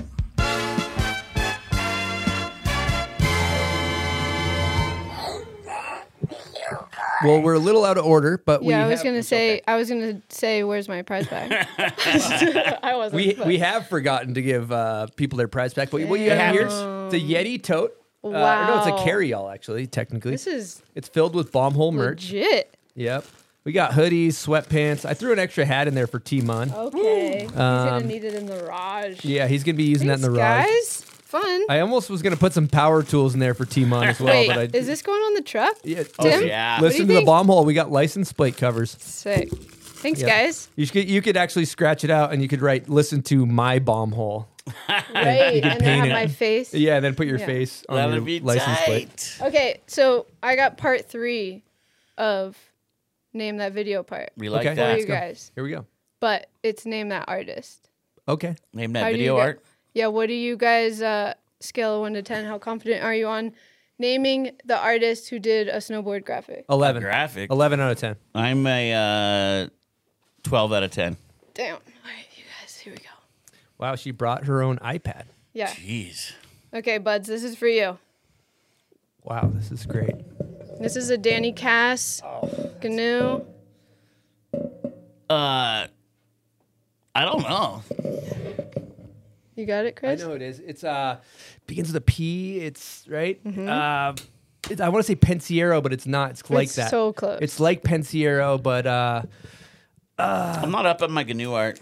This is OG, though. yeah. Oh, yeah? Pensi- Yeah, this is it's OG. very similar to Pensiero. Give me a Pinsky. Yes. Pinsky. I So should have known that's that a was win, Pinsky. right? Give me that's yeah, Pinsky. yeah. I got that. I'm counting Yeah, that. yeah. That's a win. Tim Karpinski. Yeah, Karpinski. Tim Yeah. Karpinski. I should have guessed Legendary. that, actually. I haven't seen his art That's a in Danny so Cass long. board, right? It's a Danny Cass. Yep. Yep. He did Nice. most of Danny's stuff. He did. That's why I thought maybe. I should have known that. It's okay. I haven't seen his stuff in so long. We'll let it slide. All right. Talented this is dude, though. very talented dude. I've gotten to work with him. It's great. This is a fun game. I'm having fun. It's a great game. Okay, we got one more. You guys can kind of work on it as a team, but this is a newer graphic. But Jake Not- Kuzik. yeah, but who did the art? He's not even the pro Yeah, model. his brain is in snowboarding. It's fine. Kennedy. Nope. Just throwing names out. Jake Kuzik board. Who did the art? Shoot. I'm just not up on my K2. I mean, that looks It's okay, like it's okay. I have no. I want to say like He's done a lot in skating too. oh. not Snap. Gons, Nope. obviously. I almost gave you guys a Gons, but I thought it'd be too easy. He's done a lot in skating. Here, look. Zoom in. Oh, Sieben. Close. I mean, Let me see. I can't see it. It's not Sieben. he's sick too. Oh, is it Roger? that's Roger Skateboards. That's same Simon. guy. Yeah, It's yeah. Sieben. Okay. He does another skateboard company, Transportation Unit. Shit, I don't know. East Coaster. I mean, he lives on the East Coast now. Russ Pope. Russ Oh, Pope. Russ Pope. Okay, you I'm know what? homies with Russ Pope. Yeah, Russ is the man. Yeah. You know what? I'm gonna give myself a gunshot for that. Dude. I'm sorry. I'm really sorry. Well, you guys still both won Hannah Eddy prize packs. We got prize packs. Wow, we got prize packs. Let's do some. Okay. So we got hydro flask Wow. lunch boxes Wow. filled with some goodies. Wow. We got prize packs, bud. This is fun. awesome. This is fun. I've got other sizes of shirts if you guys. We got a Hannah Eddy prize pack. I can't remember. That one might be for Eastone, that shirt. But you did we a got slow slow tide. tide towels Okay. with Pangea Seed Foundation. Yep. Skull Candy headphones. Yep. That'll be great. I can listen to with some the baby art on on there. it. We got Shirt. What kind of tea we got here? That one I think is for Eastone. Okay, let's switch them. I think the size is, yep, switch it. Oh, man. Yeah, no, you got two towels. I want to let all Can I the have rest my- of the guests Can I have my know. towel, please? All the rest of the guests that don't bring us stuff are now. Well, this is blowing size it. large. I think this is Chris's. Okay, maybe it is. Okay, here. We'll change back. Okay, don't knock it on the. It doesn't matter. I got more shirts if you guys want. I want to let everybody else know that doesn't bring us stuff that they're Yeah. blowing it. People need to know, it makes such a better show if stuff's just brought Yeah, you for gotta us. like I mean, sweeten the deal a little, right? This warms So- my heart. This look warms at my it, heart. There's so much cool Yeah, you guys stuff got in here. koozies. What are we gonna do with all this cool stuff, bud? Sell it. That's you'll be able to find buds at Milo Pro Sale. Yeah, sell it. You'll be able to see all these items at Milo Pro Sale next Can fall. you sign this? I wasn't gonna say it, dude. No, this is Fair game. You can do whatever you No, want. I would not do that. That's just a joke that Chris and I like Whatever, to dude. talk It's about. fine. It's not really a joke Something like when everything ends up this there. wouldn't Something end like up this? there. Um, This is dope. wow, thank you. Dope You know what that did? stuff. That kind of warmed my heart a little bit. Too, man. All right, I'm going to ask a personal question 'Kay. because I'm struggle with this in my own life. Creating art requires focus, and we're in a world of distraction.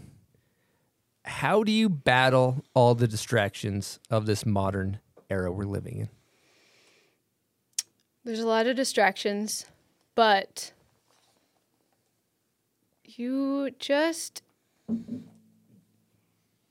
need to find balance. Like if something's just not working, forcing things is not good. So if you'd rather watch a movie, watch a movie. And don't be so hard on yourself. I think we're so caught up in like, you got to be like on your A game all the time, like doing all this important shit. And you're seeing what looks like everybody else out there killing it. So we're harder on ourselves and being like, oh, I'm not living up to my potential. But if you're just trying, it's okay to get a little distracted. But if you're finding yourself just never getting through anything that you're trying to do, like go for a walk and then come back and like reconnect with what's important. Like find your perspective of your place in the world. Like I'll just go outside and be like, oh yeah, what matters? Like I don't need to be looking on my phone all the time or whatever. But yeah, it's not easy. I struggle with it too. But when I'm doing stuff that I love to do, it tends to be less of an issue. That's amazing. I'll tell you what, when I'm editing photos, I don't know if this happens to you. If you're not in the mood, you can't force it. I'll find myself like doing anything. But not. Like I'll start painting or something, a wall or installing a shelf somewhere. And it's like, I'm not even good at that stuff and I should never do it. But anything not to edit because I'll do that too. Forcing stuff is just so hard. Like it just never turns out right, especially in creative aspects. Like snowboarding too, like if you're trying to force something, like you're probably going to get hurt. So just, I don't know, keep trying to find the stuff that you're not distracted doing. Mm-hmm. But also there's like everyday shit we all have to do. Yeah, you have to do some You have things. to. Let's be And when you're in the right mood, it comes fast, right? Yeah, totally. And sometimes you're just off, and that's okay. My biggest battle, I've realized, is just like really anything with a screen is going to deter me. Whether like there's a football game on my TV or I'm scrolling on my phone. I'm over. like, I'll be like, certain things like for me, like my creative outlet might be going and like changing my oil in my dirt bike and turning some screws, right? Like that's like things that I do that get me in that space that you're talking about. But I'll be like, all right, I'm going to do an oil change tonight. And then I'm like, oh, football game's on. Oh, I'll just watch it. I might as well scroll my phone.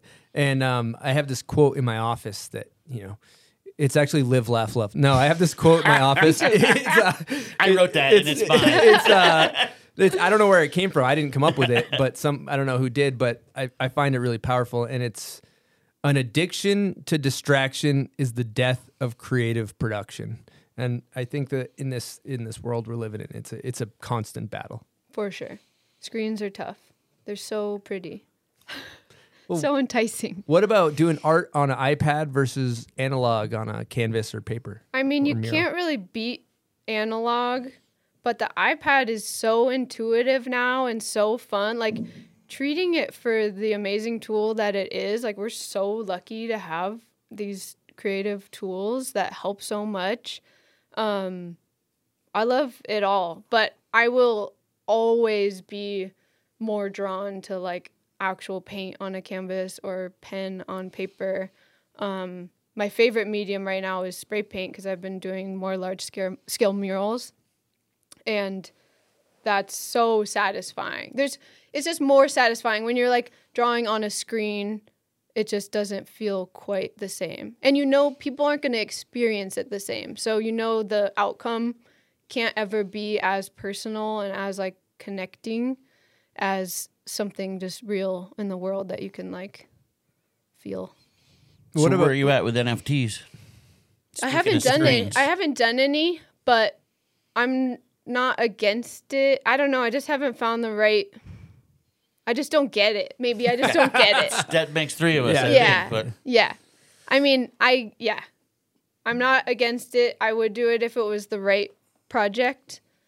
But it's not on my to-do list right now. With murals, I think it's an interesting process because when we were doing the paint night you were mentioning, you're like, with murals, it's like part-time, like construction worker, like half-time painter. Yeah. Murals, I think they get glorified a lot because they're so amazing and like so in your face. But half the time when you show up, you're like a construction worker. You're scraping paint off the wall. You're like spackling some shit. You're fixing like a wire that's hanging down. Buds is familiar with spackling. He spackles a lot. The company bathroom. That train tunnel up there, Yeah, spackled. you spackled that. Nice. Sorry If to anyone derail. needs any spackle work, just holler at your boy. Okay. I do. You want to come on to Yeah, murals? Buds can, Yeah. Buds can Love to. spackle those We'll murals. get you up in the lift. It'll be great. Projectile spackle from the lift. So do you draw when you do a big mural? Do you? There's those people that use projectors, right? Yeah. Do you do that because of the scale? I have, yeah. Because you have to. You don't have to, which is cool. There's a lot of different ways depending on what the wall is like. Having to rely on a projector is not ideal because you have to have a power outlet. You have to be like X amount of feet from the wall for it to work. You have to go at night. If I'm by myself and I have like my iPad Pro on the ground while I'm 50 feet up in the air, Sketchy. trying to outline the projection, like that's sketchy, Yeah. So I try not to rely on one technique or the other, but there's a lot of different ways that you can take your small image and put it up on the wall. Like you can grid it out, like old school way. I use what's called a doodle grid a lot, and you kind of just like make random shapes on the wall and then take a photo of your design on the iPad, overlay it like with low transparency, or it's a transparent version of your art, and then you like have your image on your iPad or your phone while you're up in the lift, and you're like, okay, this line goes from like that doodle to that doodle, and it is surprisingly like really easy to do that. That's crazy. Reference points. Yeah. Yeah, reference points. And some people like doodle all over the wall, and people are like people what are will you come doing? up. Yeah, if people come up and they're like, that is the worst mural I've ever seen. But they're like, just wait, So I try to do like, I don't like to waste a lot of paint. If you doodle all over the wall, you're like going through cans just for the underpainting. So I'll just do like the most minimal amount of paint and reference points that I can do. But that's how I usually do it. I'll do some sort of a grid system. But the projector's great if you're like at a quick mural and you only have a day to paint it and you don't want to spend like a whole day sketching it out. Wow. That's cool. You also said something like sometimes you show up to a wall and you're like, people are like, what are you going to do? And you're like, Yeah, the cool part is like setting yourself up, working with clients that know what to expect. Like I can be like, hey, here's a sketch of what I'll probably do, but every wall is different. If I show up and there's some cool piece of architecture that I want to incorporate or work around, like I need that creative freedom. But sometimes it is pressure where you show up and you're like, okay, I wanted to do this other thing, but now I want to do this because of the wall. And then like you only have X amount of time. And sometimes a lot of people need to sign off on a design. But other times you get to show up and just go full free flow stream of consciousness. Like I've gotten to do murals, which are my favorite, where I don't plan anything. And they're like a manageable size that I can like sketch while I'm walking and just like freestyle it the whole way. And I think those turn out the best. well, there's going to be a lot of people listening that probably want some of your art, like maybe a mural, maybe a custom tee, maybe a logo. Just while we're on the topic, where's the best way to reach you to make that happen? HannahEddyArt.com. Do you sell prints on there and stuff? I do sell prints. I have the shirts T-shirts. that I gave Happy you customer guys. here. Yep. Yeah, I like to do merch drops. I'll do like organic shirts. I'll do limited runs of stuff because I don't have the capacity of like being a clothing company, and that's not really like where my interest is. But if you order a shirt or something off of HannahEddyArt.com, like Tim's packing it and he's shipping it. It's like a Sick. full little family affair. So I appreciate everybody that's bought stuff and helped support us. It's been amazing. Well, the I have stuff a looks amazing. guest too. question from none other than a guy who I will not give an air horn to, but we're going to let it go. Live, laugh, love. Preston Strout, here we go. Hey, Hannah. Preston here. Quick question. Years ago, you and Tim rode a tandem bicycle across the country, or a large portion of it. And at the time, I want to say you guys were both on this vegan, seemingly lentil-based diet. And if I recall correctly, you were in the back of the bike. So what I'm getting at here is, how'd you do it? How'd you persevere thousands of miles on a bicycle downwind from a human gas machine? Love your work. You're an inspiration. Hope you guys are having a good episode. Take care. Thanks, Preston. I'm gonna tackle you and give him an air horn if you don't. Give him a little something. Stupid. You need a little junior air horn for It's the a baby situation. one. She brings her own on her phone. Yeah, I should have. Yep. Thank you, Preston. He's an inspiration. Maybe top 3 most creative people I've ever met in my life. Tim and I did, in fact, ride a tandem bike from Washington State to New Hampshire with our Insane. skateboards on the back. You mean Washington, D.C.? Nope. Washington State. It was psychotic. We were returning the bike to my parents. It was their bike, and they had tried to move out west. It didn't work out. They moved back out east and left their bike, and we were like, we'll ride it to you. Wow. So we did, because when we say something that we want to do, You got to do it. we just do it, because life's too short. That being said, I was behind him the whole time.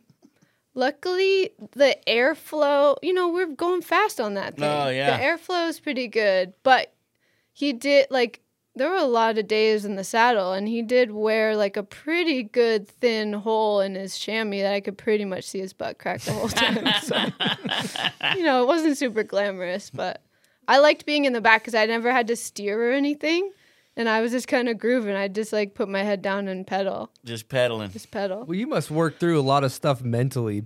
But Yeah. what did you take That's away a lot from of that? biking. It was a lot. There were a lot of days where I woke up and I was just like, I don't want to ride 75 miles again today. But sometimes you just got to do it.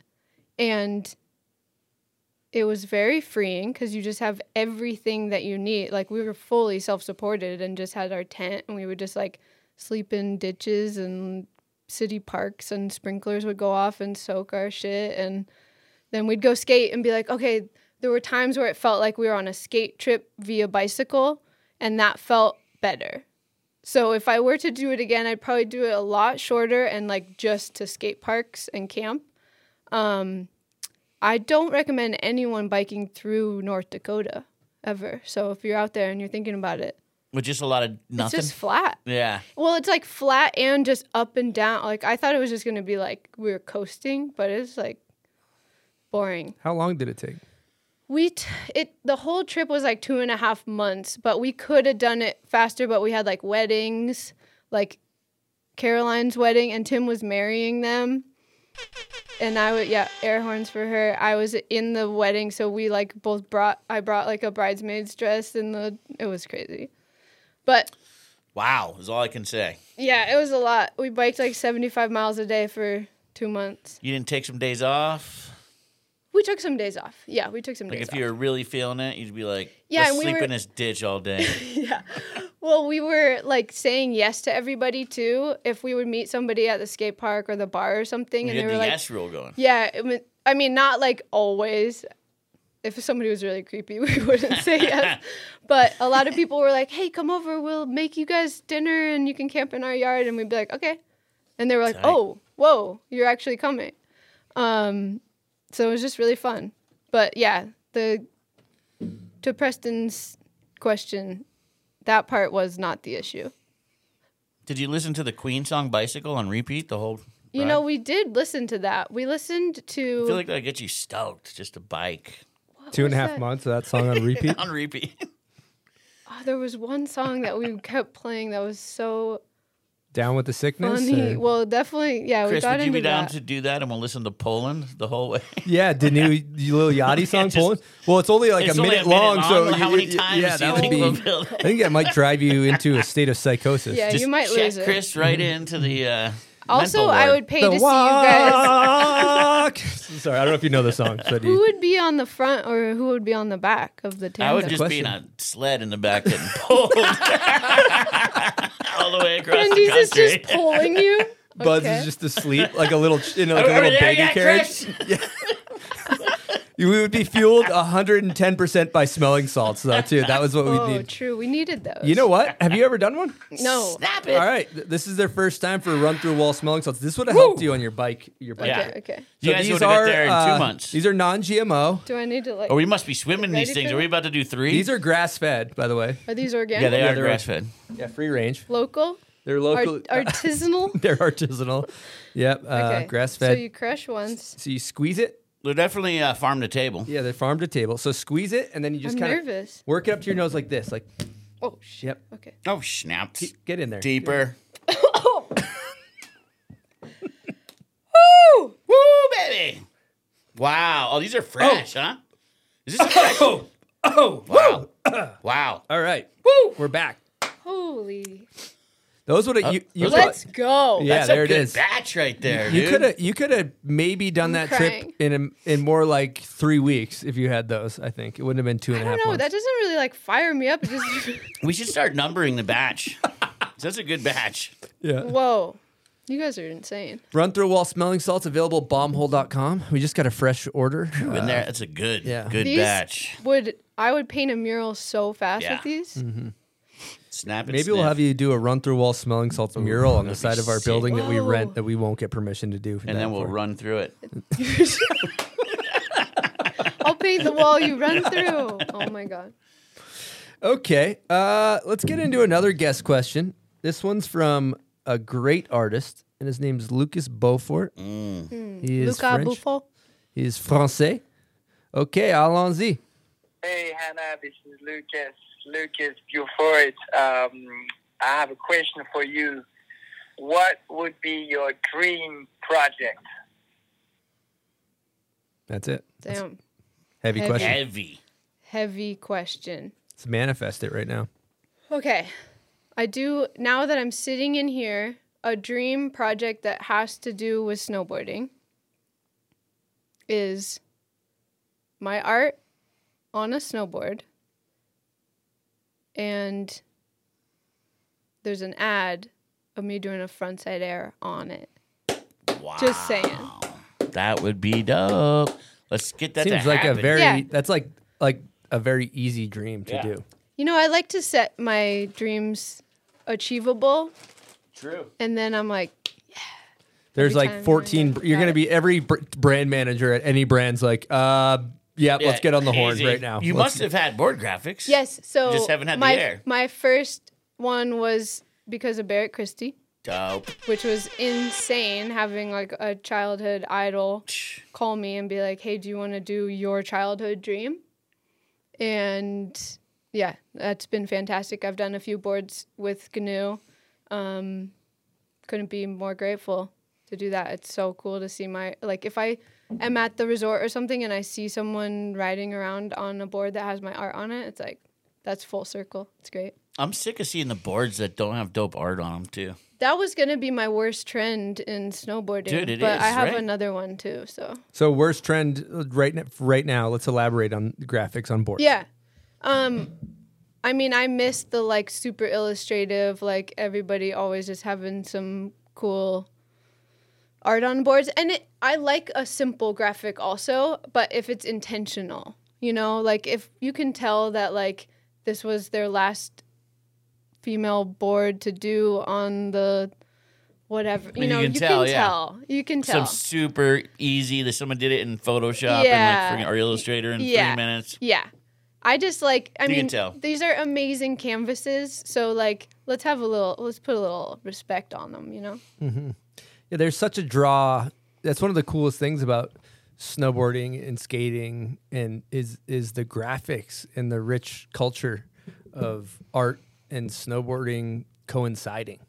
It's important. Dude, Yeah. when you make a dope graphic that stands the test of time, that's the coolest That's thing right there. legendary. I mean, I think my first favorite graphic was a Peter Line rainbow. And like I'm saying, like that's really simple, but it was very intentional and like wasn't made to sell. It was just made because he's like, this would be fun or funny or something, you know, but Yeah. that Today it's resonated still dope. and it's still so cool. And it doesn't, so I'm not saying it has to have like some oil painting on the board, but like just something. Because we like Also, it's different than skateboard graphics because those you go through all the time, and it's easier to just like pick up Those are disposable. whatever. Yeah, but on a snowboard, you have to be a little more intentional. But I love that. It's an interesting one because I hope that the shop owners and the salespeople and the marketing people that work at brands are listening to that. Because what in my experience, what happens from making a graphic that you're excited about and then having it shot down, it is due to a shop owner saying, well, what am I supposed to do with this? I can't sell that. Yeah. I know if I have a board that says like whatever, just The K2 or Solomon. Even a on the rep at bottom, a sales meeting, they're they're gonna going do your dreams. They're like, Yeah. I can't sell that. Nobody's going to buy that. Yeah, no Nobody's one's gonna buy buying that. But in turn, it's a double-edged sword. We got to sell snowboards, but we also like what brought us to it in the first place because it was cool and unique. And a lot of those shop guys or reps will say that though, and they can be so wrong. Yeah, They like just the don't Peter give it the Line board, chance, right? yeah. Or no, maybe it didn't sell that well. I don't. No, I mean, it just depends. But Yeah. they're basing their info on the season before. Right, things And, change. yeah, and things I change think having like when I was growing up, most of the like girl graphics were like butterflies and flowers and stuff, and I wasn't down for that, but it was kind of the only option, and like those types of people were like, oh, but that's what the girls want to buy, but until we break that stigma, which I think is happening now, and there's so many unisex boards and stuff now.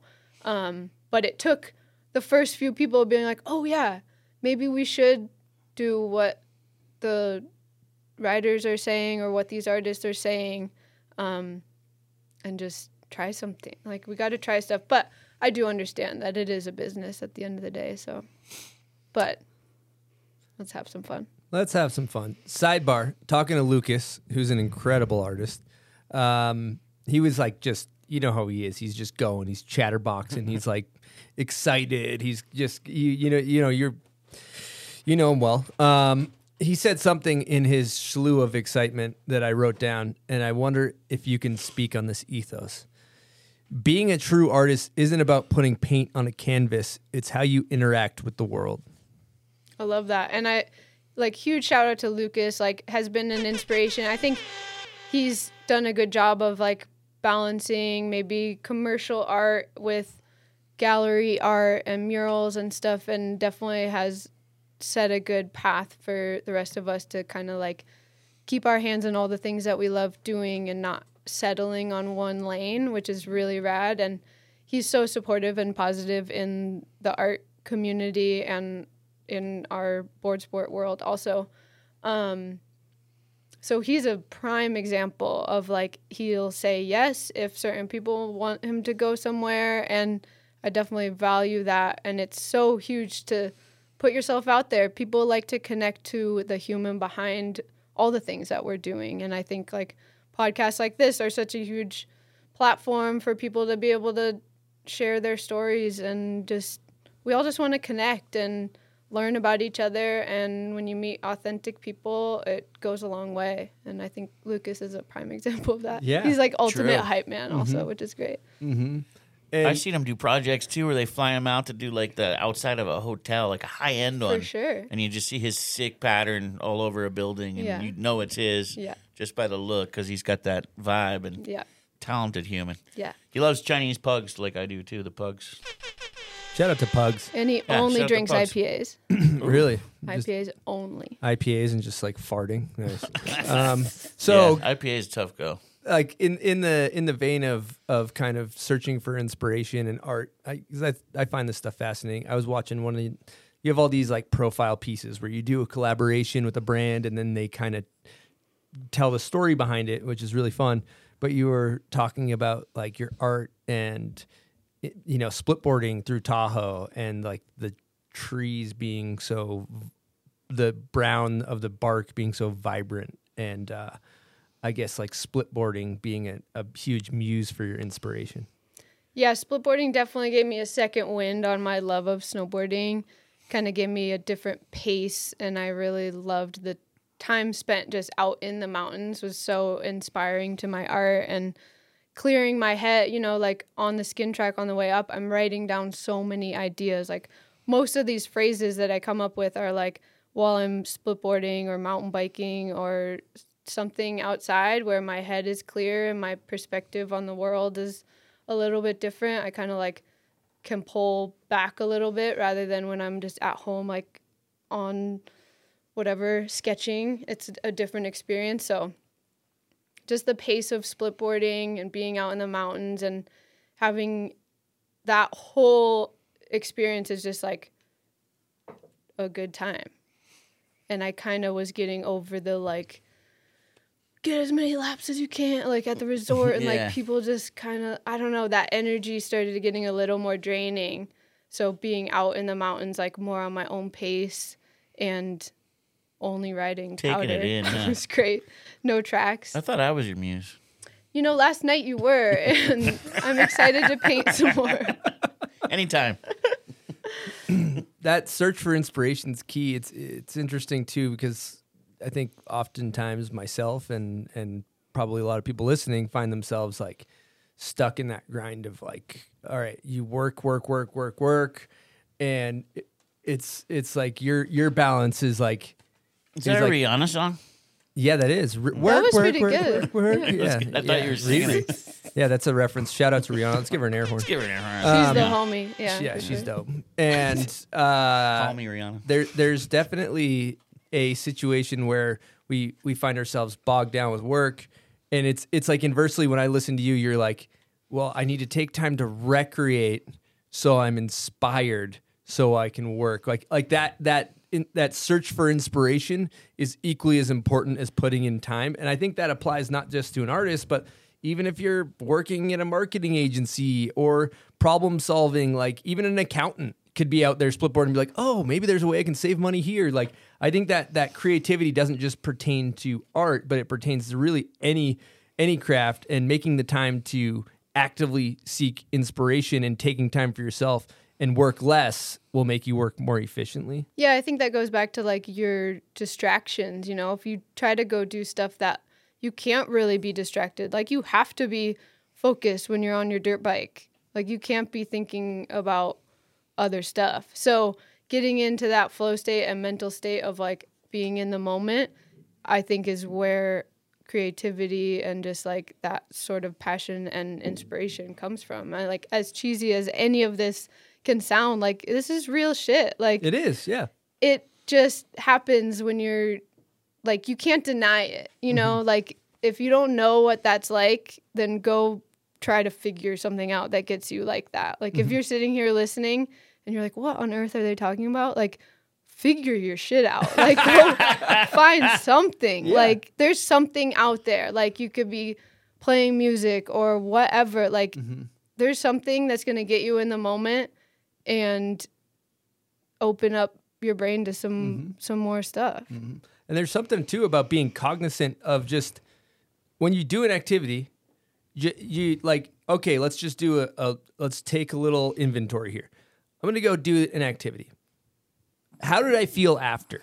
How did I feel when I got back to my truck? How did this activity make me feel, right? And then it seems like you figured out your activities. All right, I like split boarding. I like mountain biking. I throw the bike in the back of the truck.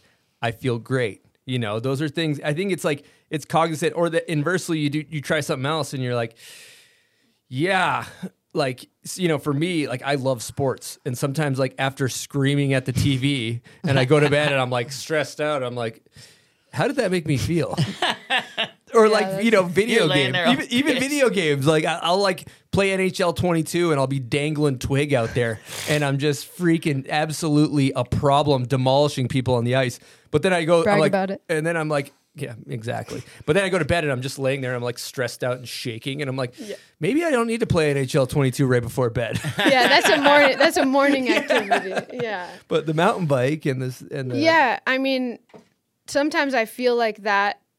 Also, this kind of ties into what you're saying, like there's videos behind that come out like with an art collab or something, and kind of just organically cameras started coming out while I was doing these things that I love. and it's a buzzkill, you know? Like those are those activities that like are just pure fun for me. Snowboarding has always just been pure fun, and the times where it was sneaking into like taking it more seriously or being more competitive, it was sucking the fun out, and there's a slippery slope. So sometimes when the camera comes out, it sucks the fun out for me. Some people, it's the opposite, and they can only perform when the camera's out, which is great. But those are the nights I fall asleep like a little more worked up because I'm like, I don't want to watch that footage. You know, like I just want to go snowboard. Like I set high expectations for myself when I know no one cares except for myself. But that's like a thing that I have to reckon with as well. Well, that just brings me back to the reference of the Craig Kelly quote I reference on the show all the time. But he essentially, the punchline of the quote is, my highest appreciation goes out to the snowboarder that's just out there for the experience, right? And that's Craig saying that, and he's a freaking samurai. Yeah, and we should listen to Craig for sure. Yeah, so it seems like you got some Craig inspo there. I mean, I also live with a pro snowboarder who like somehow danced that line so well in his career where like he was able to do the stuff that he loved and like maintain a sense of fun. So I had a good partner role model through it too. This ties in perfectly to a guest question number 2 from my friend that's a really good friend that already asked a question that I'm going to be really nice to, named Preston Stroud. Hey, Hannah, Preston here. Quick request. Can you make a snowboard movie someday? Something that is produced and directed by Hannah Eddy, the artist. Something that's your vision. I don't want any brands involved, no media outlets.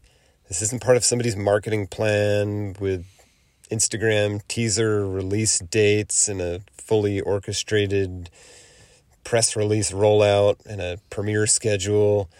This is pure art.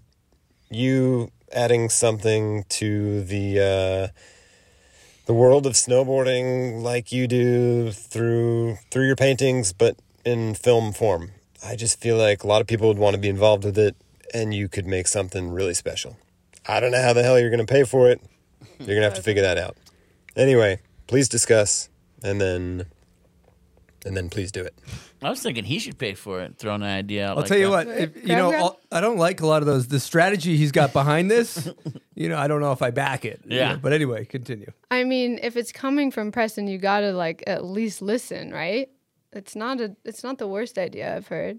But kind of like a Thomas Campbell, he's done such cool stuff like bridging the art, skate, surf. He did that Rome cinema project too. Yeah. And I mean, I don't know when, but we'll add it to the list.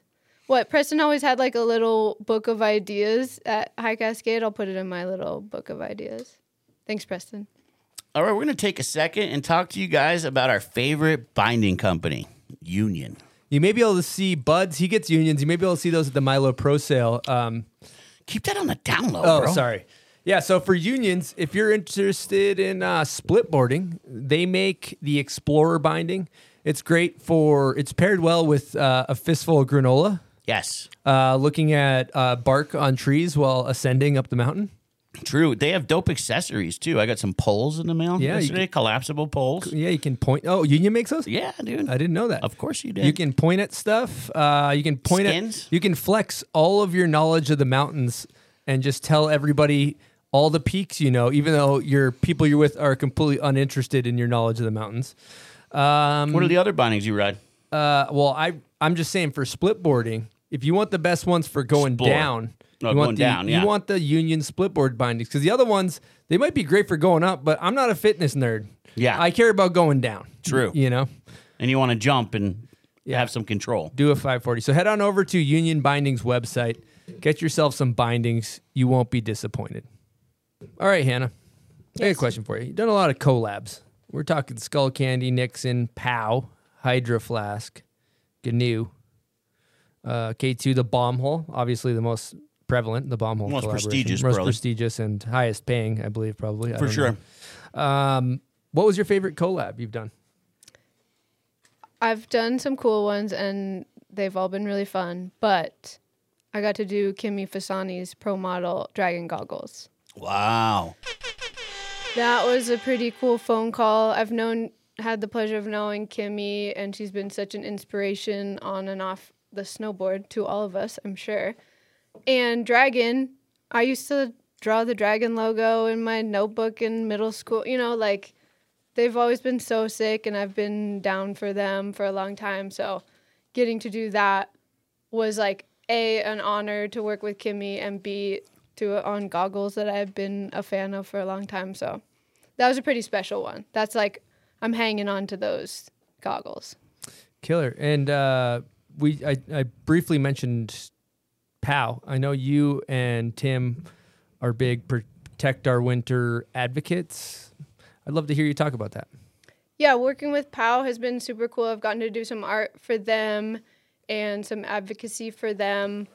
That kind of started by Tim and I. It was during our cabin days and learning about how to live sustainably and how to use our voices for positive change.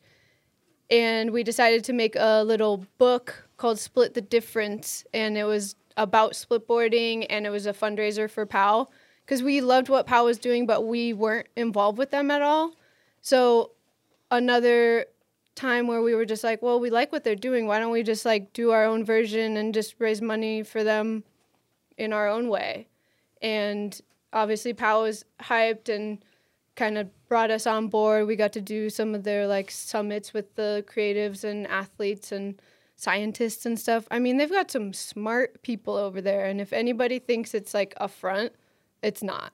Like, they know what they're doing. They're really trying to do good work. And Jeremy Jones is a great human that means super well, super good dude, and has built a team around him of really smart people. So they're all about imperfect activism, and that can tie so much into my art, where it's like, yeah, I'm not doing like the most eco-friendly thing. Like, I know what I'm doing. I'm spray painting on walls. Like, there's more eco things I could be doing, but it's bigger than just me. So the imperfect activism is something that we can all really latch into. Like, you don't have to be like, oh, I'm not down for POW because I ride a snowmobile. Like, it's hard. But Totally. I feel that it's really cool that you said that, because, like, to be honest with you, I love climate advocacy, but I love riding dirt bikes. So I feel as though if I was to post something that somebody could just point their finger right at me, but like, dude, you're ruining the fucking environment. So I'm just like, well, I don't want to be a hypocrite. So Right. That's actually really cool to hear. yeah, and I think that we just have to like take the ego out of it and just be like, hey, all of us are consumers. People who work high up in POW aren't all just like vegans living off the grid. And that's not what's going to save us or help us, really. It's so much bigger. The politics are really everything. And that's super fucked up and scary, because none of us really understand it or like trust it. We live in a crazy time right now where like there's not one right answer, but there are politicians who are at least conscious that the planet is warming and people are drastically affected by that. So I try to use my art as a voice that's like approachable with POW. Like, I like to do fun art with them, and like I got to do a voting piece for Patagonia and stuff, like bringing people in with this lighthearted art that's like, hey, it's connecting us. We're all trying and nobody's perfect. And I think that we all just have to really realize that, and being an imperfect activist is way better than just being passive and letting all this stuff go by. And it doesn't even, like, we don't all have the right answers. And there's not just like one person who's going to save us, but we need to at least try. So working with POW has been super cool. We also did like a cookbook, plant-based cookbook for them too, and just make it fun and use our strengths. Like, I'm not good at going and talking to Congress, but Tim went and talked to Congress. Like, he's talked to just find your strength and like use your voice in whatever way that is. Like, it doesn't matter if you ride dirt bikes and snowmobiles. You can still care about the planet. Damn, that's cool. I love that. And people will talk shit on me saying that, but like it doesn't matter if we're all trying a little bit. Like, I know it's bigger than us, and people can like chew us up, and I think we just have to not be afraid of that. I mean, you guys put yourselves out here, like out for everybody to judge every day, and you just kind of just have to keep doing what you think is right. Totally. Yeah, absolutely. Those are powerful words, and I've loved that. I love that. Like, you know, again, I use this term a lot, but there's just a lot of finger pointing happening. That this, you're the problem, and just like your art, it's kind of like, instead of saying you're the problem, here's maybe a solution, or here's a better way to do it, and I think that's just so much more healthy. Yeah, I think so too, and I think it really comes down to perspective. You know, like, if you think X, Y, and Z is the problem and you don't see a solution, like, maybe try to learn something and not just like be like, that's wrong. Because it's so easy to just do that. Yeah, it's so easy, huh? And it's so easy to just like blindly follow along and not do your own research. I mean, at the end of the day, I'm not telling everybody to go like vote for some stuff that they don't believe in, but at least be a little educated and intentional with your decisions, voting and in life. Like, because I don't have the answers, but I'm going to read some stuff and try to learn the best version for me. I don't know. Very, very well said. I love it. But I don't want this to get like preachy either. No, it's the exact opposite. Yeah. That's what's such a draw about it, is that it's not preachy. And I think the preachiness, and like even some stuff might even err on the side of like moral superiority, is a huge turnoff. And approaching it without the preachiness or moral superiority makes it, just from a human nature standpoint, much more attractive. Yeah. And I think POW is good at that. Like, their main message is just like, we want clean air, clean water, and a healthy planet for the future. Like, how has that gotten polarized? Like, politics are messing all this up for us.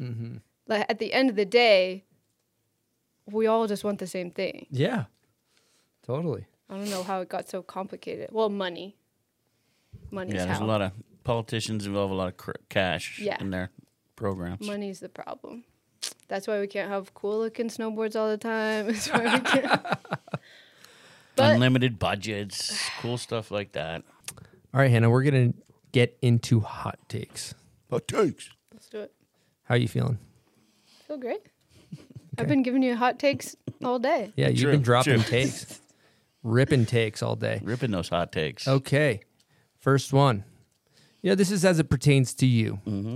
The Michael Jordan and or greatest of all time, or even just your favorite snowboarder, both male and female. This one's tough. I'm going to say female for me. We've named two that were high up on my list, Kimmy and Barrett, but I learned tail grabs because of Shannon Dunn. Wow, great answer. Shannon Dunn Downing. And tail grabs are my favorite. So she kind of like changed my world. I had a sick poster of her doing a tail grab. I like that. So Shannon Dunn. Love that. And then for males, probably Jamie Lynn for his like art and snowboarding. Wow. Great answer. Who's the goat of the art world? For me, it's too hard. Too hard? All yeah. right. There's too many inspos. But I did mention Margaret Kilgallen, and she just was a badass and, like, did her own thing. What about Danny from the shipping department at the bomb hole of his painting last night? True. Do you think Danny he's is just after that painting, he could be breaking boundaries out there. He's just blowing minds. He is blowing in the art minds. world. Yeah. There's a buzz. There's for a buzz sure. going around. Yeah, there's a buzz going around the office, that's for sure. Okay, next one. Most underrated boarder. Most underrated boarder, I think, is Tucker Andrews. Nice. Great answer. Also great human. And was a camper and then became a very good friend. Also went split boarding with you guys in Pow and Chow. Forgot his poles. Used some logs. Yeah. Oh, nice. And still rode like this hessiest line out of any of us with sticks coming out of his back. That's so cool. How about for female is Maria Dabari, I think. Or she's probably shredding harder than anyone still and just did her own thing. Mm-hmm. Okay, steel or powder? Powder. Who's got the best style ever? Tim Eddy. Whoa, I like that. Brownie points there. Yeah. Love you.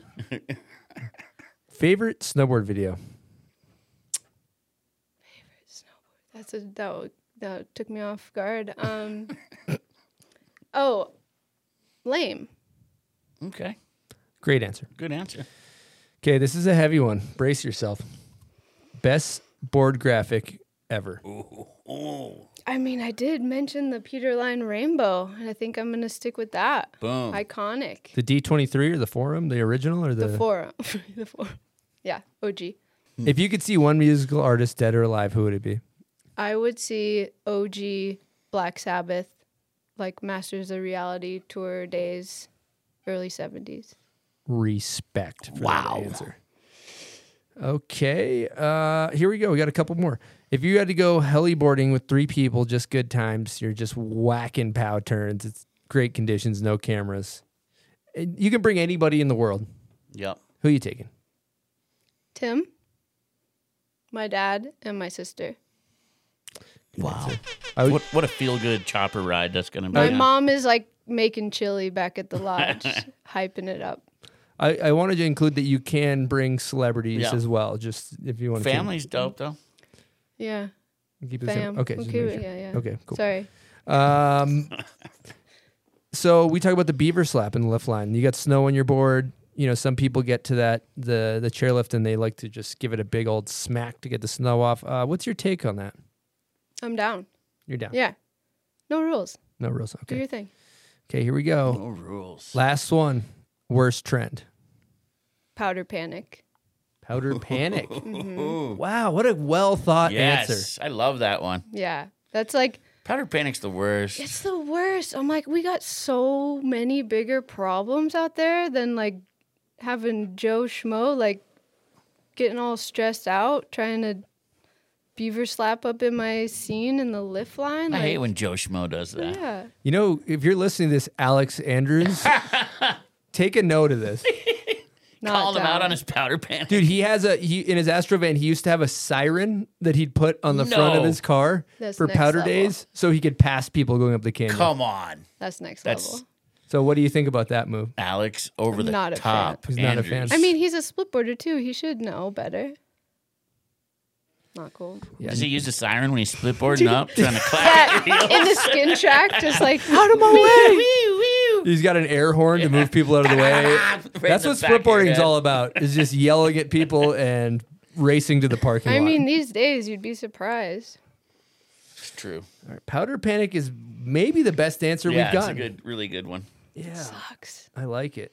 And what was the other one we talked about? That was your part beat too. Oh, just like graphics, Bad board graphics. bad board graphics. Just like you didn't try. Yeah. There's people out there who would give their left foot to Yeah. make a board graphic. Like just call somebody else if They'd you go don't. prosthetic limb on Yeah. the next powder day just to Yeah. have a graphic. They don't. Yeah. Don't waste a nice canvas. All right, we're going to take a quick break and talk to you guys about our new sponsor, DB. Yeah, we have a new partner this winter, and they are a travel brand designed in Scandinavia. Built for the journey, DB's products feature the hookup system. And the cool thing about this is you can carry your board bag, your wheeler bag, and your backpack all with one single hand. Yeah, these are some quality bags, buds. They feature rib cage technology, ensuring all your gear is protected. DB is the brand for award-winning snow travel gear. It's backed by some of the best: Sage Kotzeberg, Kevin Backstrom, Estelle Pensiero, and Gimbal God and many more. If you want to find out more, you can follow DB at DB Journey. That is at DBJourney. On IG, or if you want to go on their website, head on over to dbjourney.com and sign up for the DB Black membership and be the first to know when their new Sage Kotzberg line drops this winter.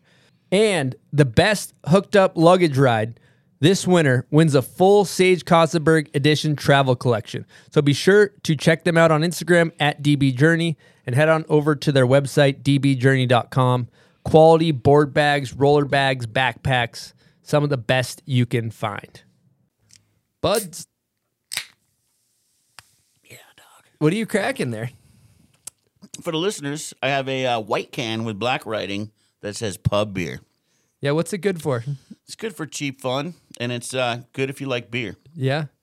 How many of those things would you say is recommended to drink on an average night if you want to have a good time? You know, it's really choose your own adventure. You can go 1, you can go 2, all the way to 43. Yeah. I wouldn't go too far past 43, though, if you know what I mean. All right. If you're going to enjoy some alcoholic beverages responsibly, of course, pick pub beer. And with that being said, we need you to roll the dice that we got on the table here. Let's do it. I always wondered why no one drank those with you, but I'm realizing it's because it's warm. We got cold ones. We also do these in the morning a lot of times. And I'm not a big morning drinker, but but when you're in the zone. All right. roll them. I'll tell you what you got to do. 7, 11. 7. This is a great question. Who's one of your favorite people to party with? I mean, Excuse me, it's the pub beer. but Excuse you, buds. It's the pub beer, man. I'd say a group of ladies known as the Pamelas. A group? How many are there? It's grown over the years, but like 7 or so. Wow. Yeah. All right. You don't have your board behind you, but for the listeners, they like to know about the setups that you ride. What's your setup? The split board I ride, which is what I ride the most, is a K2 Marauder. It's unisex, super fun. Shout out to Tommy J for letting me snowboard and encouraging me to snowboard more than I probably would on my own, which is cool. For the just like pro snowboarders, I feel like there's a place for all of us who love the thing that we all do. What else do I ride? Oh, the Party Platter is really fun. That's a K2 board also. And then the K2 split board bindings are great. All the whole K2 split board setup is my jam. What about your regular board if you're not split boarding? What bindings, what angles? Do you detune it? Do you wax it? I maybe give the edges like a little once over, and I wax, and if I didn't wax, Tool Dude would be mad at me. I wouldn't wax if it was up to just me, but I like going fast too, so you gotta put in the work. Stance is like 18 positive 3, 20 inches probably. Posy. Yeah. Feel good for the carves? Yeah, you can still go backwards on it too. Let's be honest. I'm not doing that very far, but cool. Any other you want to plug any gear that you rock, like outerwear, any other things like that? not really. Perfect. Love it. Any paintbrush sponsors to mention or anything? Grolsch paint? Grolsch? Is it Grolsch? What's it called? Gouache. Oh, gouache. It's the gouache. Gouache. Okay. No Okay. paint sponsors. We need to get you like a signature color or something. That'd be dope. Yeah, Montana, like there's some spray paint, like you get signature cans. Holy smokes. That's a dream. Wow. Yeah, That'd be cool. it'd be really cool. All right, I got a hard-hitting question before we wrap this thing up. Kind of corny, kind of life advicey, but for the listener that's out there that hasn't taken the quote-unquote plunge that you have, that's thinking about, I want to be an artist, I want to design things. I want to paint things. I want to get in the industry and make cool board graphics. What advice do you have for them? I would advise to make art that's authentic to you and feels like you're putting yourself into your work. That way it stands out.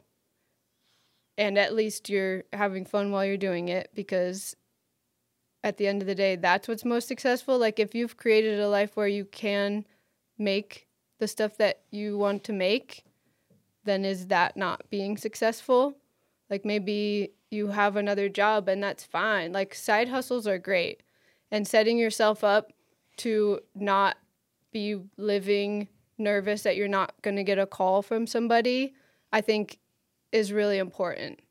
And not just being like, I listened to this podcast and this person told me to just quit my job and like do what I love. Like, there's a lot more to it and a lot of connections and things you got to learn along the way. So make sure that you're putting in the work and figuring out if there is a lane for you. And if there is, and things are starting to snowball, then that's when you can kind of take that plunge. That would be my advice. That's what like, people hit me up all the time, like, how I'm going full-time freelance. Like, what should I do? And I'm like, are you good? Like, are you set up a little bit? Have you saved a little bit of money at least?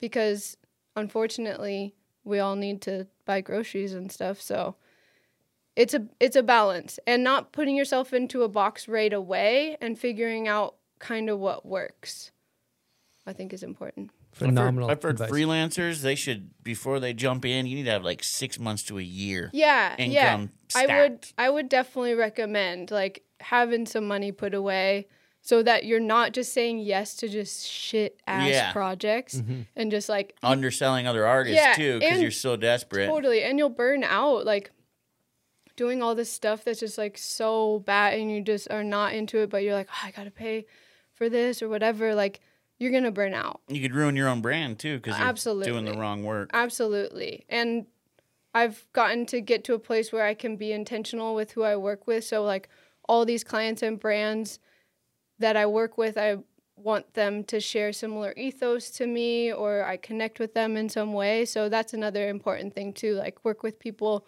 that you believe in the product, because at the end of the day, you got to work with people that support you and you share ideas.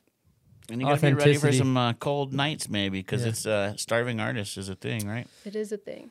Another thing from my perspective that works really well for you as well, just we go back on stuff, is the 100 days of art and putting that on your Instagram. And then I remember seeing that and being like, damn, Hannah's doing something cool every single day. Well, that's a great one for, any artist to say, A, sharpen your teeth, B, let people know that you're putting stuff out there, because chances are one of your friends will see it, and who knows. And that's what happened too. Like, I really wanted to get into murals, so I got some smaller mural gigs and put it out there, and then that's when people noticed. It's like, I'm not just saying all this stuff as an idea. Like, I actually lived through it and saw the power of intention and just putting out the shit that you want to do, and like the type of projects that you want at the end, and like the type of artist or person you want to be. Like, just start putting it out there. Incredible. Where can people find you if they want to reach out to you and get some art? HannahEddyArt.com, and my Instagram is HannahEddyArt. Lastly, would you like to throw out any thank yous? I just want to thank everybody for supporting my art, and I couldn't be more grateful. Like, when I send out packages to so many different countries and different places, like, it's an honor to get to do what I love, and I hope to continue to do that. So thanks, everybody. We're stoked. I want to say thank you to all of our listeners. I want to say thank you to you for coming on the show. Everybody that tunes in, everybody that supports, we really, really appreciate you. And I think we should leave them with the rock quote. Let's send them off with the rock quote that you got. Your quote about spinning around on the rock. Oh yeah. I thought you meant like The Rock. I thought you like- meant Dwayne The Rock Johnson. The Rock I'm Johnson. sure he's got a good one. Yeah, I'm sure there's some great I ones. bet he's got great quotes. But yeah, everybody, we're floating on a rock in space. We don't know why we're here. Do the things that make you happy. Be nice to each other, and just have a good time. Well, we appreciate you guys. Over and out from the bomb hole. We'll see you next week.